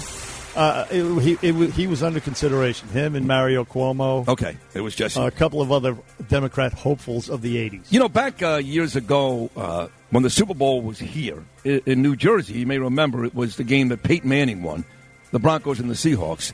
And I did my Florida show live on Radio Row. Geraldo Rivera was there. Maybe the Seahawks won that game. I forget. I don't remember. But Jesse Jackson was there with Tamara Holder, our old friend from Fox News, Bernie. And Tamron. And she said, "I've got Jesse. You want to put him on?" I'm like, I don't know. I mean, I don't think I like Jesse. I thought he likes me. I'm Jewish. I'm a Republican. I'm in New York. He sat down for 20 minutes. It was a great 20 minutes. And 2 days later, on Saturday morning, when Danielle arrived in New York to meet me for the rest of the weekend, Jesse was sitting in the Starbucks in the lobby of the hotel, was about to leave, and he remembered my name, which I was surprised. He goes, "Hey, Sid, have a great weekend." And then he said hello to Danielle. What I'm saying is I was pleasantly surprised about how nice he was. But I guess there's a lot of evil guys out there with good charisma, right? Well, I don't know if he's evil, but he's not evil. He's not evil. The problem is you can't understand him. And my quick encounter with Jesse Jackson was at 30 Rock. I'm in the men's room. I'm using a urinal, and this big black guy comes in and uses a urinal next to me. It was Jesse Jackson. Oh, how about that? Yeah. Did you talk to him? Nah. You're not allowed, because I made that mistake of talking to a guy at a urinal at the Super Bowl in New Orleans, and Deion Sanders started screaming at me in the bathroom. What a douchebag. I spoke to Eagles Super Bowl winning quarterback, Nick Foles. That's a good story. Thanks. Thank you. Number 5. He was wearing Aramis that day. Bernie, if someone was and you're one of these, maybe you are, if someone was a bibliophile, what would they collect? A bibliophile, they would collect books. Look at you. Bernie wins. Final score today over Jay in Westchester, 4-2. Bernie, say hello to Jay. Jay, how you doing, buddy? I'm doing well. How are you? Could be a lot worse, Jay. A good try, 2 out of 4. Westchester County, where in Westchester? In Cortland. Oh, okay. Yeah, nice hood. Up in the northern Westchester County. Not far from northern Westchester. Yeah, right. Not too far from Tarrytown, right? No, not at all. Yeah, it's a good place. Nice place. I used to live in Hastings on Hudson, which is further down, but along the Hudson, just like kind of like you. Yeah, nice area. One of our favorite restaurants is down there. Yep. Well, listen, Jay, thanks for calling. Hey, listen, Rob Astorino was the county executive. What do you think about Astorino, Giuliani, or Zeldin?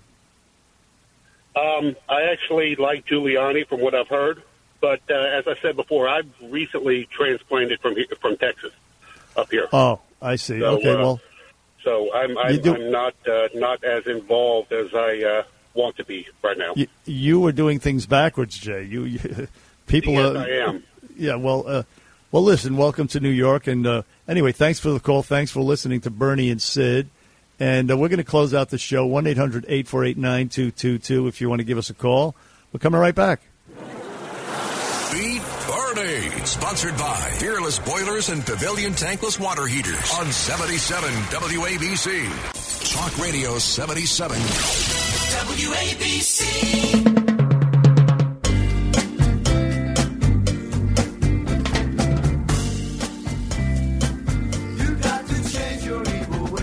Today's my off day, so I did shoulders, back, and tries the last 3 days. I go 3 on, 1 off. The great Peter Gordio from Gravesend, He plays Rocco. You know, he told us that, Bernie. He used to come in on Fridays. That was a great segment. I have no idea why we don't do it anymore, but that's fine. So I did adopt his philosophy of 3 on and 1 off. So today's my day off, and I have to tell you, it's a good feeling. It is a great feeling. Knowing that you had great workouts, and I'm still sore, but I can take the day off. And I'm looking outside, Bern, and it's like sunny and gorgeous. And today may be the first day. It's still kind of cool. Highs about 68. And you know, living on the beach most of your life now, that it's probably 8 to 10 degrees cooler by the water. If not more. If not more. But I'm dying to do it because I moved to a location to have that for the next 4 or 5 months. Today may be the first day, even at 58 degrees, head to the beach. Just a walk. Shirtless, yes, and pantless, but shirtless. I mean, that's the point, to get some sun. I would recommend this. If you're looking to get sun out by the beach, as opposed to just lying there and freezing, take a little jog along the shore. That's what I'm going to do. I'm going to walk and jog on the shore just for like an hour, just so I can say, hey, I've taken advantage of this. And it's funny because I was back in the city yesterday to take Gabe home. You know my schedule, Bern. So I had like an hour and a half to kill. So I decided to get a pedicure. I need a pedicure. So I'm at some place 2 blocks from his school, Upper West Side, you know. And I'm sitting there minding my own business. And I hear some old lady, blue-haired old white lady, talking to the girl doing her nails, her toes. She goes, 8 dead.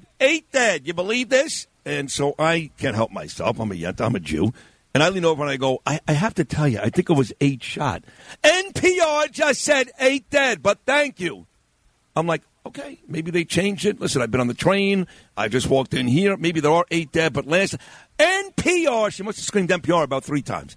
And I wanted to say, hey, lady, you loud bitch. First of all, stop talking about NPR. That's why you don't know anything right, because they don't know what the hell they're talking about. And, of course, I left the damn place. And I was right. There were 8 shot. Nobody died. Not 8 dead. But this old lady, this big mouth, the same person that votes for people like Bragg and Hochul and all these animals. Nadler. She's yelling at Nadler and Rosie's fat brother O'Donnell. And she's yelling at me at the top of her lungs like I'm doing right now. I'm trying to get a damn pedicure and right in the situation. This is you paint a very a disturbing picture. Sid Rosenberg getting a pedicure, arguing with some old lady in the nail salon. But all it does... What is wrong with this? I know. It does show you how happy I am to be living, Bernie, where I am now, when no one's going to do that. I promise you that. By the way, it's 63 degrees in New York City. It's 57 here by the ocean. Oh, it is? Okay. So it's not so bad. No, not so bad at all. Well, I'll see you down by the beach later on today, maybe. How about that? Yeah, you run this way, I'll run that way, and we'll meet halfway. That sounds good to me. What a great show today. I don't know who could have done a better job with those 2 major stories breaking yesterday with the shooting and Kathy Hochul stuff. So, excellent job. I had a blast, and we'll do it again tomorrow and take Friday off. How about that? Look forward to it, Sidney, my man. All the love. All the love Enjoy to the you. beach today. You too, buddy. You were great. Bernie was great. Lou Rufino, terrific job. Thank you to Phil filling in for Luke Lograno. You were great. Frankie Diaz with an E. Deb Valentine. Good morning, Jacqueline. We'll be back again tomorrow morning at 6 a.m. Till then, folks, peace. Peace.